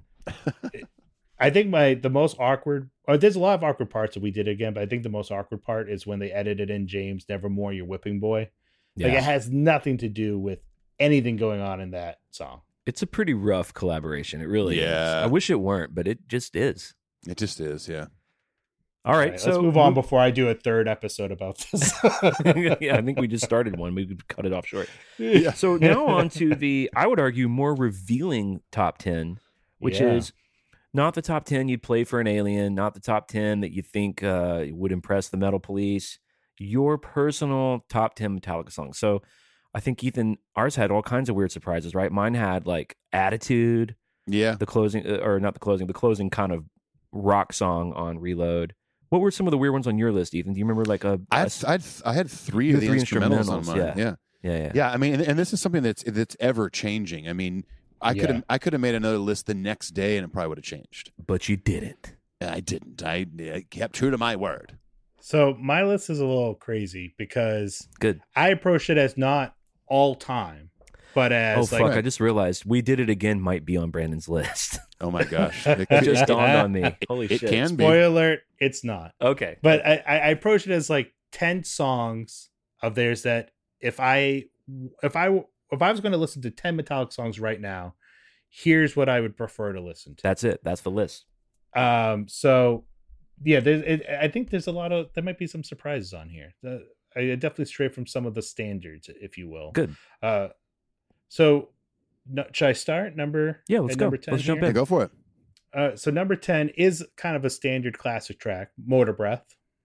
Okay. Always a Again, choice. I've been kind of going down the Kill 'Em All road, and that's just such a short and sweet. Short and Straight to sweet. the Love it. point. It's basically their punk rock song. Yeah, absolutely. Number 9, Number 9. first left turn maybe, is Rebel of Babylon. Wow. Ooh. Some Beyond Magnetic. Yeah, love. magnetic, yeah. So I just did my most recent Metallicast episode that came out was actually a look at all 4 songs on Beyond Magnetic, and that was sort of the first time I had listened to all those 4 songs in a row. In Oof, Metal years. Police. I think the sirens are in the distance. I think I hear them. Oh, shit. But Rebel of Babylon, the 4 songs definitely stands out to me, and there's this rumored Lane Staley connection with the lyrics. Yeah, right. Seems to and be about drug addiction and yeah.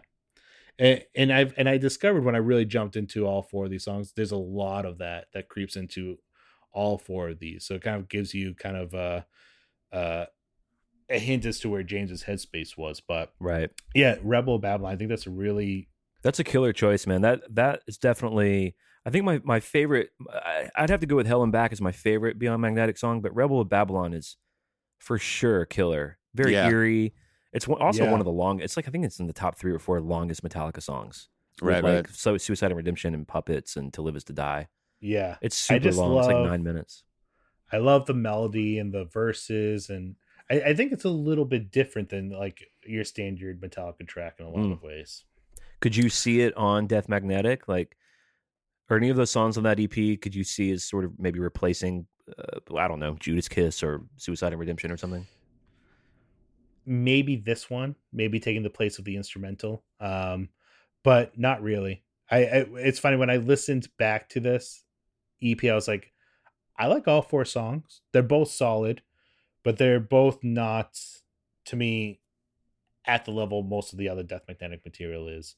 I feel like, they always talk about how they kind of like finesse material for Load and Reload. Right. I think they could have like kind of finessed these songs a little bit more and maybe done something with them, but it's like, you know, why force it? With that said, I think for leftovers, so to speak, these are really solid. They're very solid leftovers for sure. And it just shows you, like, it makes me wonder, like, did they write anything that didn't make the cut? Like, what's the C level songs? Because I think the B level songs are pretty solid. Dang good. Yeah. I could maybe see Hell Back replacing Suicide Redemption on the record. Yeah, Suicide Redemption is easily the weakest song on the album. It's like they just did that because they were trying to do that Rick Rubin. Fourth song's the ballad, the first song's a thrash opener, the last song's a thrash barn burner. I think they were just really doing the Lightning Puppets Justice template. Yeah, for sure. And I think that's... Go ahead. Sorry, I was just going to say, I think that's like sort of my biggest criticism towards it. It seems like a little bit forced at times. Yeah. In making it fit that template. Yeah. Right. Like you were saying. I think that's fair. Yeah. All right, number 8. Number 8 is another standard. We mentioned it before, Creeping Death. Creep. It's funny. This song was like one of my favorites growing up listening to Metallica. And then for some reason, I just kind of didn't listen to it as much. And probably just because I had listened to it, you know, billions of times and just sort of was checking out other tunes and other whatever. But I've kind of gone back to it in recent months, and I just am really digging it all over again. I think Metallica Mondays has played a big role in that, because I kind of feel like this is like kind of one of the standard tracks For sure. they maybe moved away from a little bit in the live setting on World Wired. Like, you know, they're not cranking it out like they are from The Bell Tolls, or It was in a, if I recall correctly, it was in a rotating slot. I can't remember what they rotated it with. Maybe Harvey, but yeah, they were rotating it. It wasn't guaranteed. So it just, but in recent months, it's just really come back full force for me. Yeah. I just love that track. I mean, what's not to love about it? It's a pretty classic. It's a pretty perfect metal song. Any song that talks about the land of Goshen, dudes. I mean, I'm in. Yeah. Is it a Mortal Kombat? Is it a Mortal Kombat level? I don't know. It's just the land of Goshen. It's awesome. All right, number 7. No, number 7. I think you'll appreciate this one. Where the Wild Things Are. Love it. Love it. So it's funny. So, you know, we mentioned that I have a 9-month-old daughter, and I've just play her every music, anything like from, you know, Rain and Beatles Blood, God Hates Us All, Christ Illusion. she's heard everything from black metal, to jazz. You know, and some songs are just background noise for her. Some songs she will actually like kind of perk up and be like, oh, she's like shows an interest in. Where the Wild Things Are, she was a newborn. I brought her home. She was crying, fussing. I'm trying to figure out what the hell I'm doing with my life. I know that feeling. I'm just like playing music and trying to find. And then all of a sudden the song came on. I'm like, and she just stopped. Oh, wow. And I was like, oh, do you like this? And what's funny is that what's become, I got to shout you guys out, because I created this like relax playlist for her, which is like probably like 6 songs that she just seems to kind of calm down with. And your guys' cover of Where the Wild Things Are made the cut. No shit, really? Yeah, that's awesome. Oh, man. It's in there with Blackbird by the Beatles, and Just the Way You Are by Billy Joel. Wow, that's awesome. So yeah, it made the cut. She'll hear the guitar and she's like, oh. Yeah. And then she gets really excited and starts shaking. Yeah. That's so awesome. that song, and then of course the lyric material and stuff. It just, since becoming a father, that song is just kind of totally, because for those of you who don't know that song as well, it's a song sung from the point of view of a kid, right? It's about their toys coming to life. It's very scary. All children touch the sun, burn fingers one by one. It's interesting. So it talks about like a waking up sleepyhead, and it's time to save your world. It's really cool. Time to go to the potty. It's time to go pee pee poo poo. Yeah, that was a rejected verse, actually. Yeah. Man, that's really cool. Yeah. All right. Number 6, I mentioned before, Bleeding Me. But I went with the Helping Hands acoustic version. Yeah. To mix it up. I love the acoustic version of this. James's voice on it and the chorus is just top notch. A lot of soul. I think not to go on a riff here, but I mentioned this before on Metallicast. James is like a very underrated soulful singer. Sure. And I think he really shows that in the acoustic version of this. Yeah. And like I said, it's one of my favorite Metallica songs of all time. And it's because he didn't really start doing it till Black Album, but he didn't really kill it until Load and Reload. That very buttery, sultry thing that he sort of climaxed with S&M, I think. But yeah, those first big records were just more barky, which is killer, but he didn't have a lot of opportunity to sing that way. Yeah, right. for sure. I mean, what gravitates me more towards the old albums are the riffs, the solos, the power, the compositions, the energy, for sure, the epic sound, the epicness of it all. Yeah. What gravitates me towards Load and Reload are more the lyrics, the voice, the emotion, you know? So yeah, I went with the acoustic version of that for number 6. And then I followed it up with another Helping Hands version, their cover of When a Blind Man Cries. Oh my God, I love that cover, dude. Ooh, nice Purple. choice. It's I'm not sure if there's any band that consistently does covers as great as Metallica does. Man, they really do crush it when they record them. Yeah, for sure. Like when they rearrange them. Yeah. I was just having this conversation on my show with somebody for an episode that's going to be out soon. And we were just talking about Garage Inc. for a little bit. And, you know, we're like, how many bands... Usually when a band comes out with a cover album, you're like, it's kind of like a cash grab. It's kind of There's lame. very few people lame. that can really add something to these songs. And Metallica is definitely one of those bands. And like Turn the Page is a perfect example, right? Like you can take it. I think it's kind of easier to take like an obscure Diamond Head song and kind of make it your own just because of people's lack of familiarity with it. But like Turn the Page is like a classic song in its own by Bob Seger. Right. And I feel like there's so many people now like, oh yeah, I like that Metallica song, Turn the Page. Like, you know? Well, and they also that's a bad example because that song was so big, but they were historically pretty good at choosing songs that were pretty obscure. Yeah, you know, Ethan has a story that the two was it Am I Evil and Blitzkrieg maybe what were the two that came out on the Kill 'Em All reissue? Am I Evil and Blitzkrieg? And you thought those were Metallica songs? A lot of people. I did, because that reissue it was a part of the track listing of Kill 'Em All, and so I thought these were Metallica songs. That was my first intro to it. And how many people knew the song Crash Course and Brain Surgery, or you know, Free Speech for the Dumb? You know, right? Yeah. Well, I mean, for me. Metallica was my introduction to the Misfits. Yeah, same. You know, me like too. I love the Misfits. I would call them probably my favorite punk band. But I mean I know Last Caress, Green Hell originally from Metallica. Yeah. Yeah. Same. Samesies. Okay. All right, number next 4. one. So number 4, I went with you know, this is what I'm currently listening to. I went with the S&M 2 version of Moth into Flame they just released. Mm-hmm. I'm gnawing at the bit for any S&M 2 I can get. You know, it was cool hearing Nothing Else Matters. Love the song, love the arrangement, but you know, we heard it on the first S&M. I'm good on that. Yeah. Yeah. So hearing the other 2 new songs was a real treat. Mm-hmm. I'm not sure Moth into Flame works as well as some of the other songs and for the symphony arrangement, but I've really been digging. I think the band sounds fantastic on the recording. Yeah.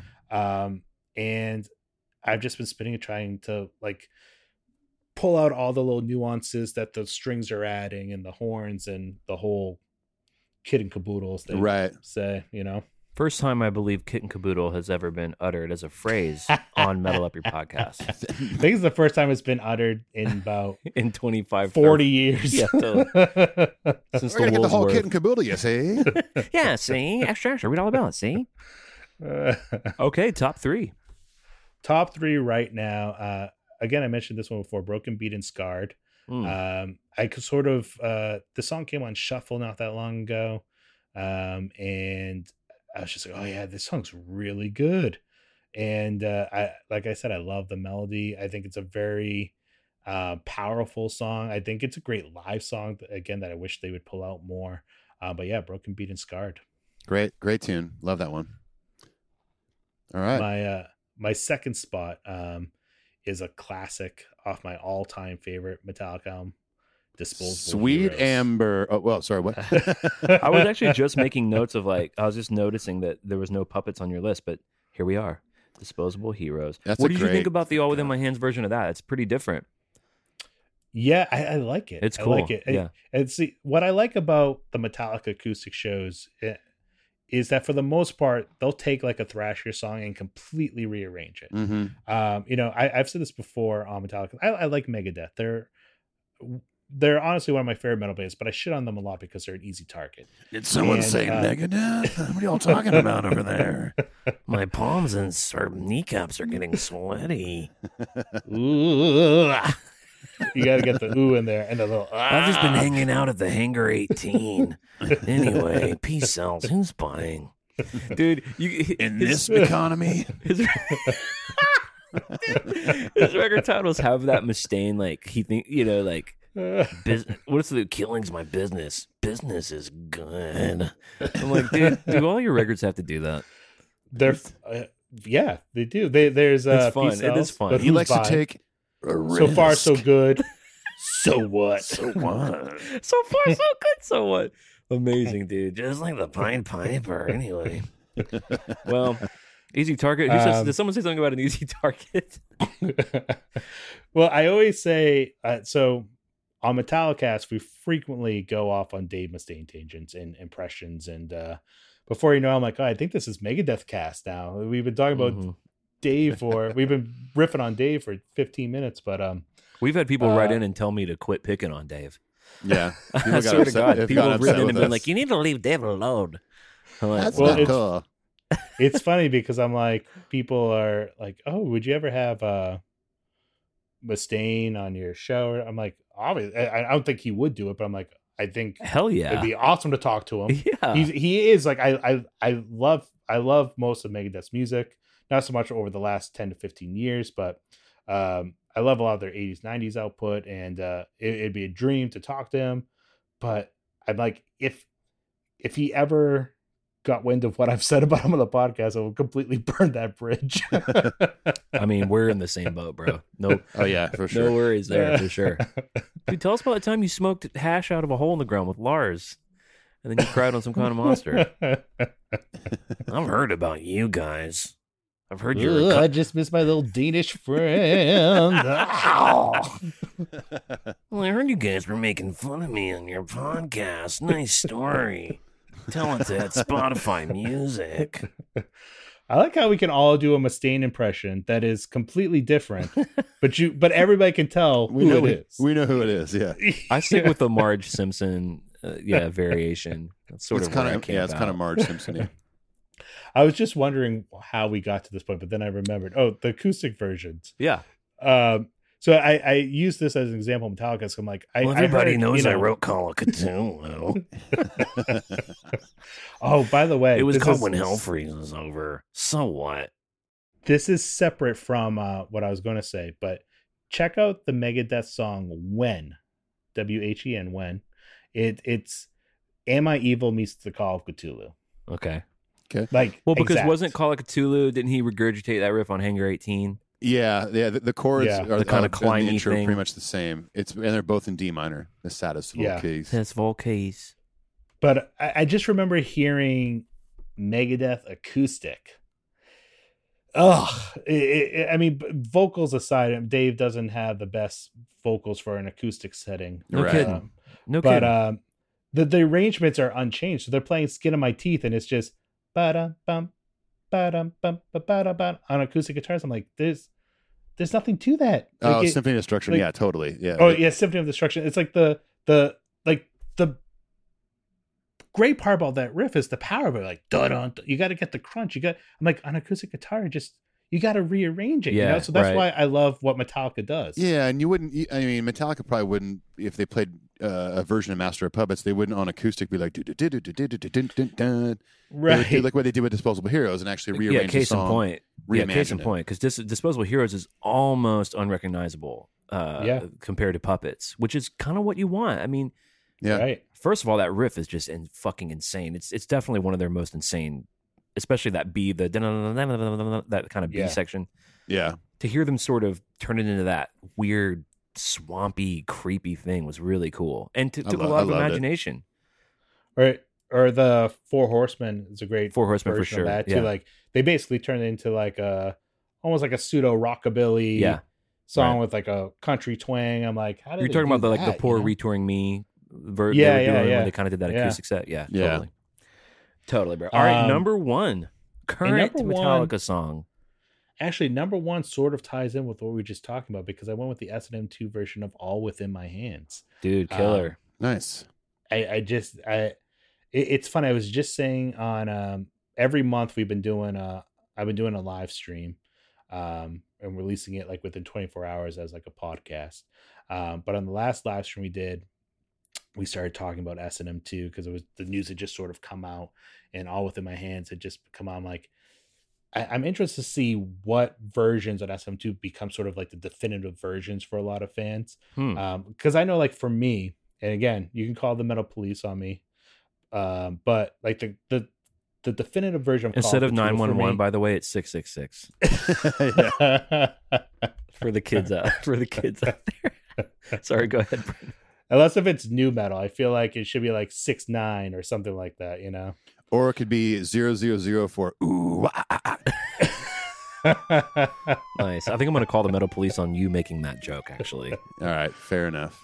All right, so you were saying what what was the I saying definitive now? I got off on versions, the like, email. because for some people, so like the Call of Cthulhu for me, the definitive version of that song is the S&M version. Great I version. think it's, you know, like when I look at the instrumentals, Orion is perfection. yeah, I that's just a beautiful, beautiful arrangement, beautifully composed.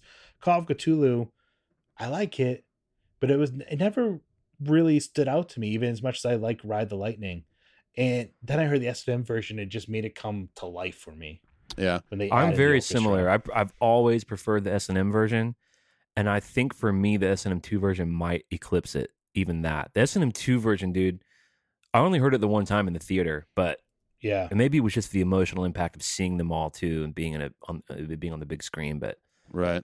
the S&M2 version is fucking sick, dude. Well, I mean, the original recording too is just, I mean, it's very pretty raw. repetitive. And yeah, it's raw. repetitive. Yeah. So Michael Kamen's arrangement that he wrote for S&M, It breaks there's it just up. so much interesting stuff going on. It just, like you said, it takes it to a different place, man. I love Yeah. that version. Yeah. And I mentioned that because for me, like this version of All Within My Hands, I think for a lot of fans will become the definitive version of the song, or like Unforgiven 3.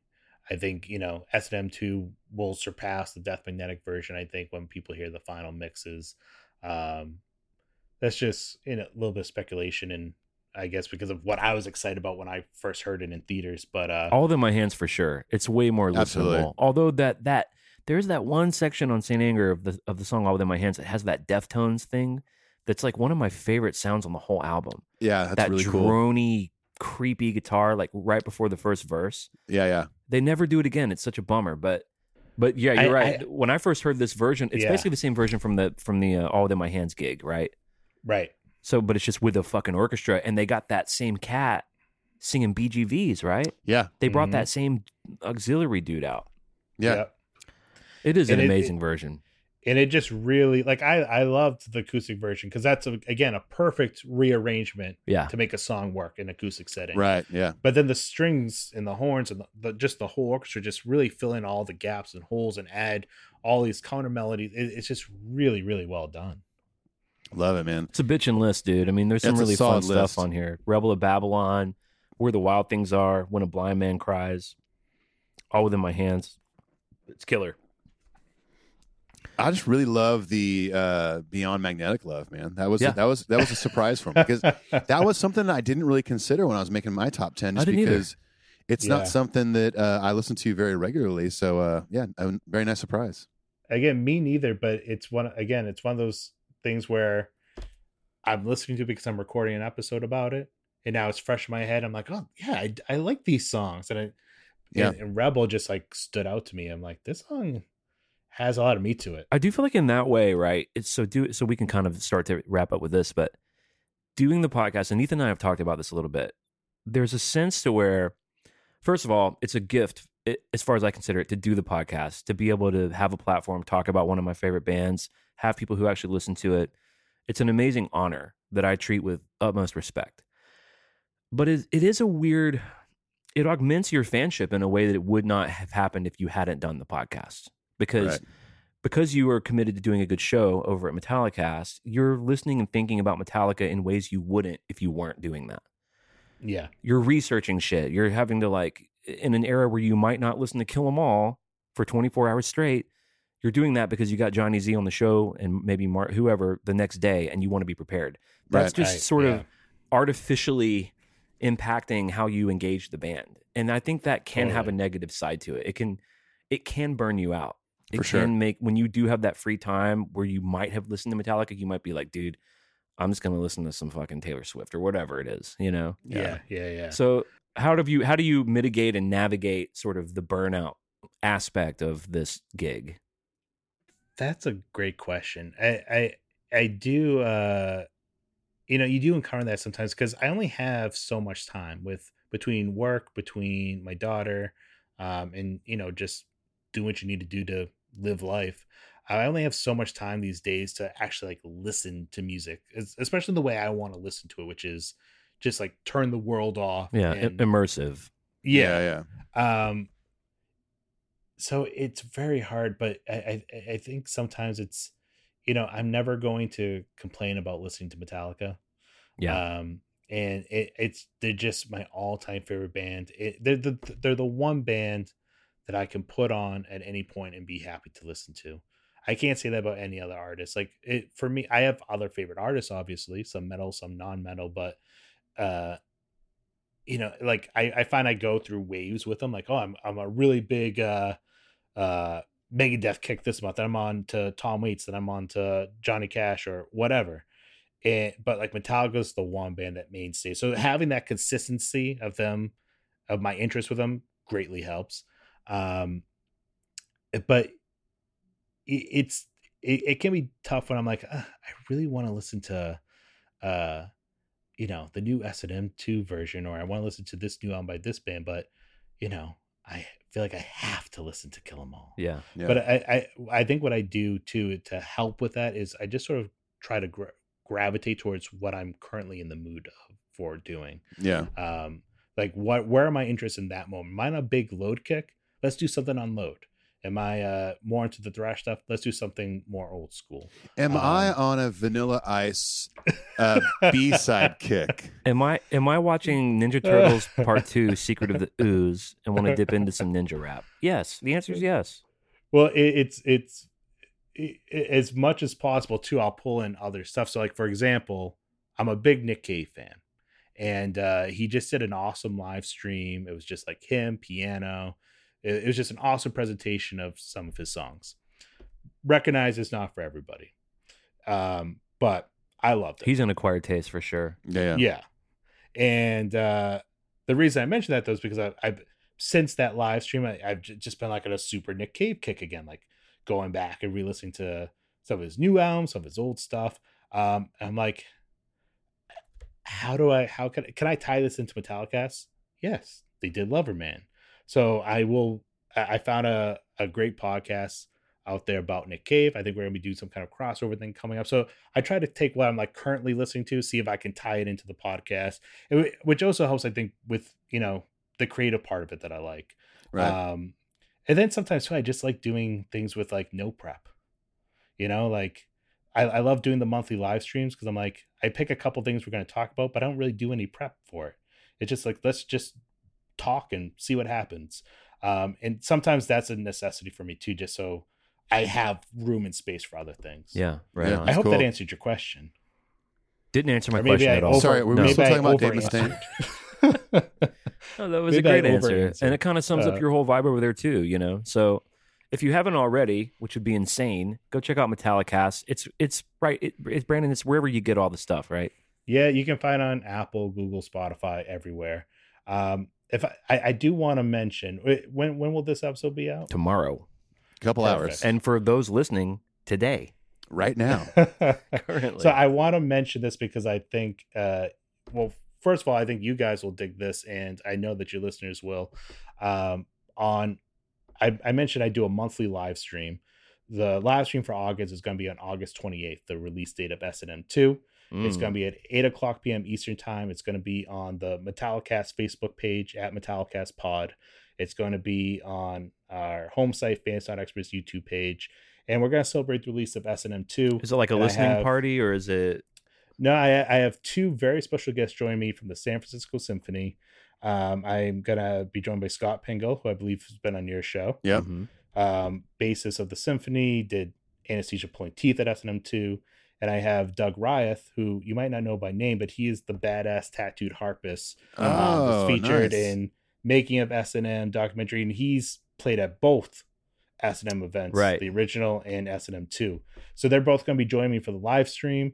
There'll be, as the live stream does, there'll be a live chat, so you can interact, ask questions. It's going to be a really fun time. I'm awesome. Super excited to talk to cool. them.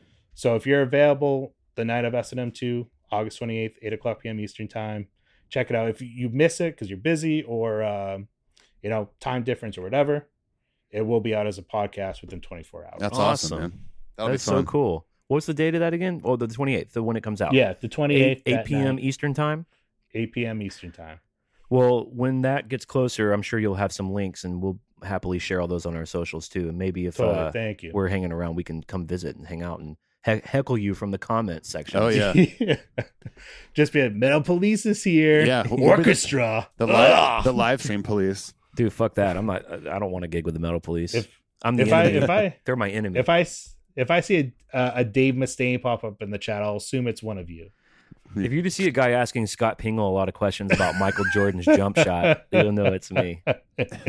All right, everyone go check out Metallicast. It was so nice having you, Brandon. Long time. Thank you so much for having me, in the workings, and we're so glad that there are people like you out there holding it down for Metallica and providing yet more interesting conversations about this band that we all love. So we wish you a lot of success in the future. I'm sure our paths will cross again, and I guess we'll just end it right there and say peace. Adios. Yeah, thank you so much, guys, for having me on. It's much appreciated, and I'm happy to be a part of this community.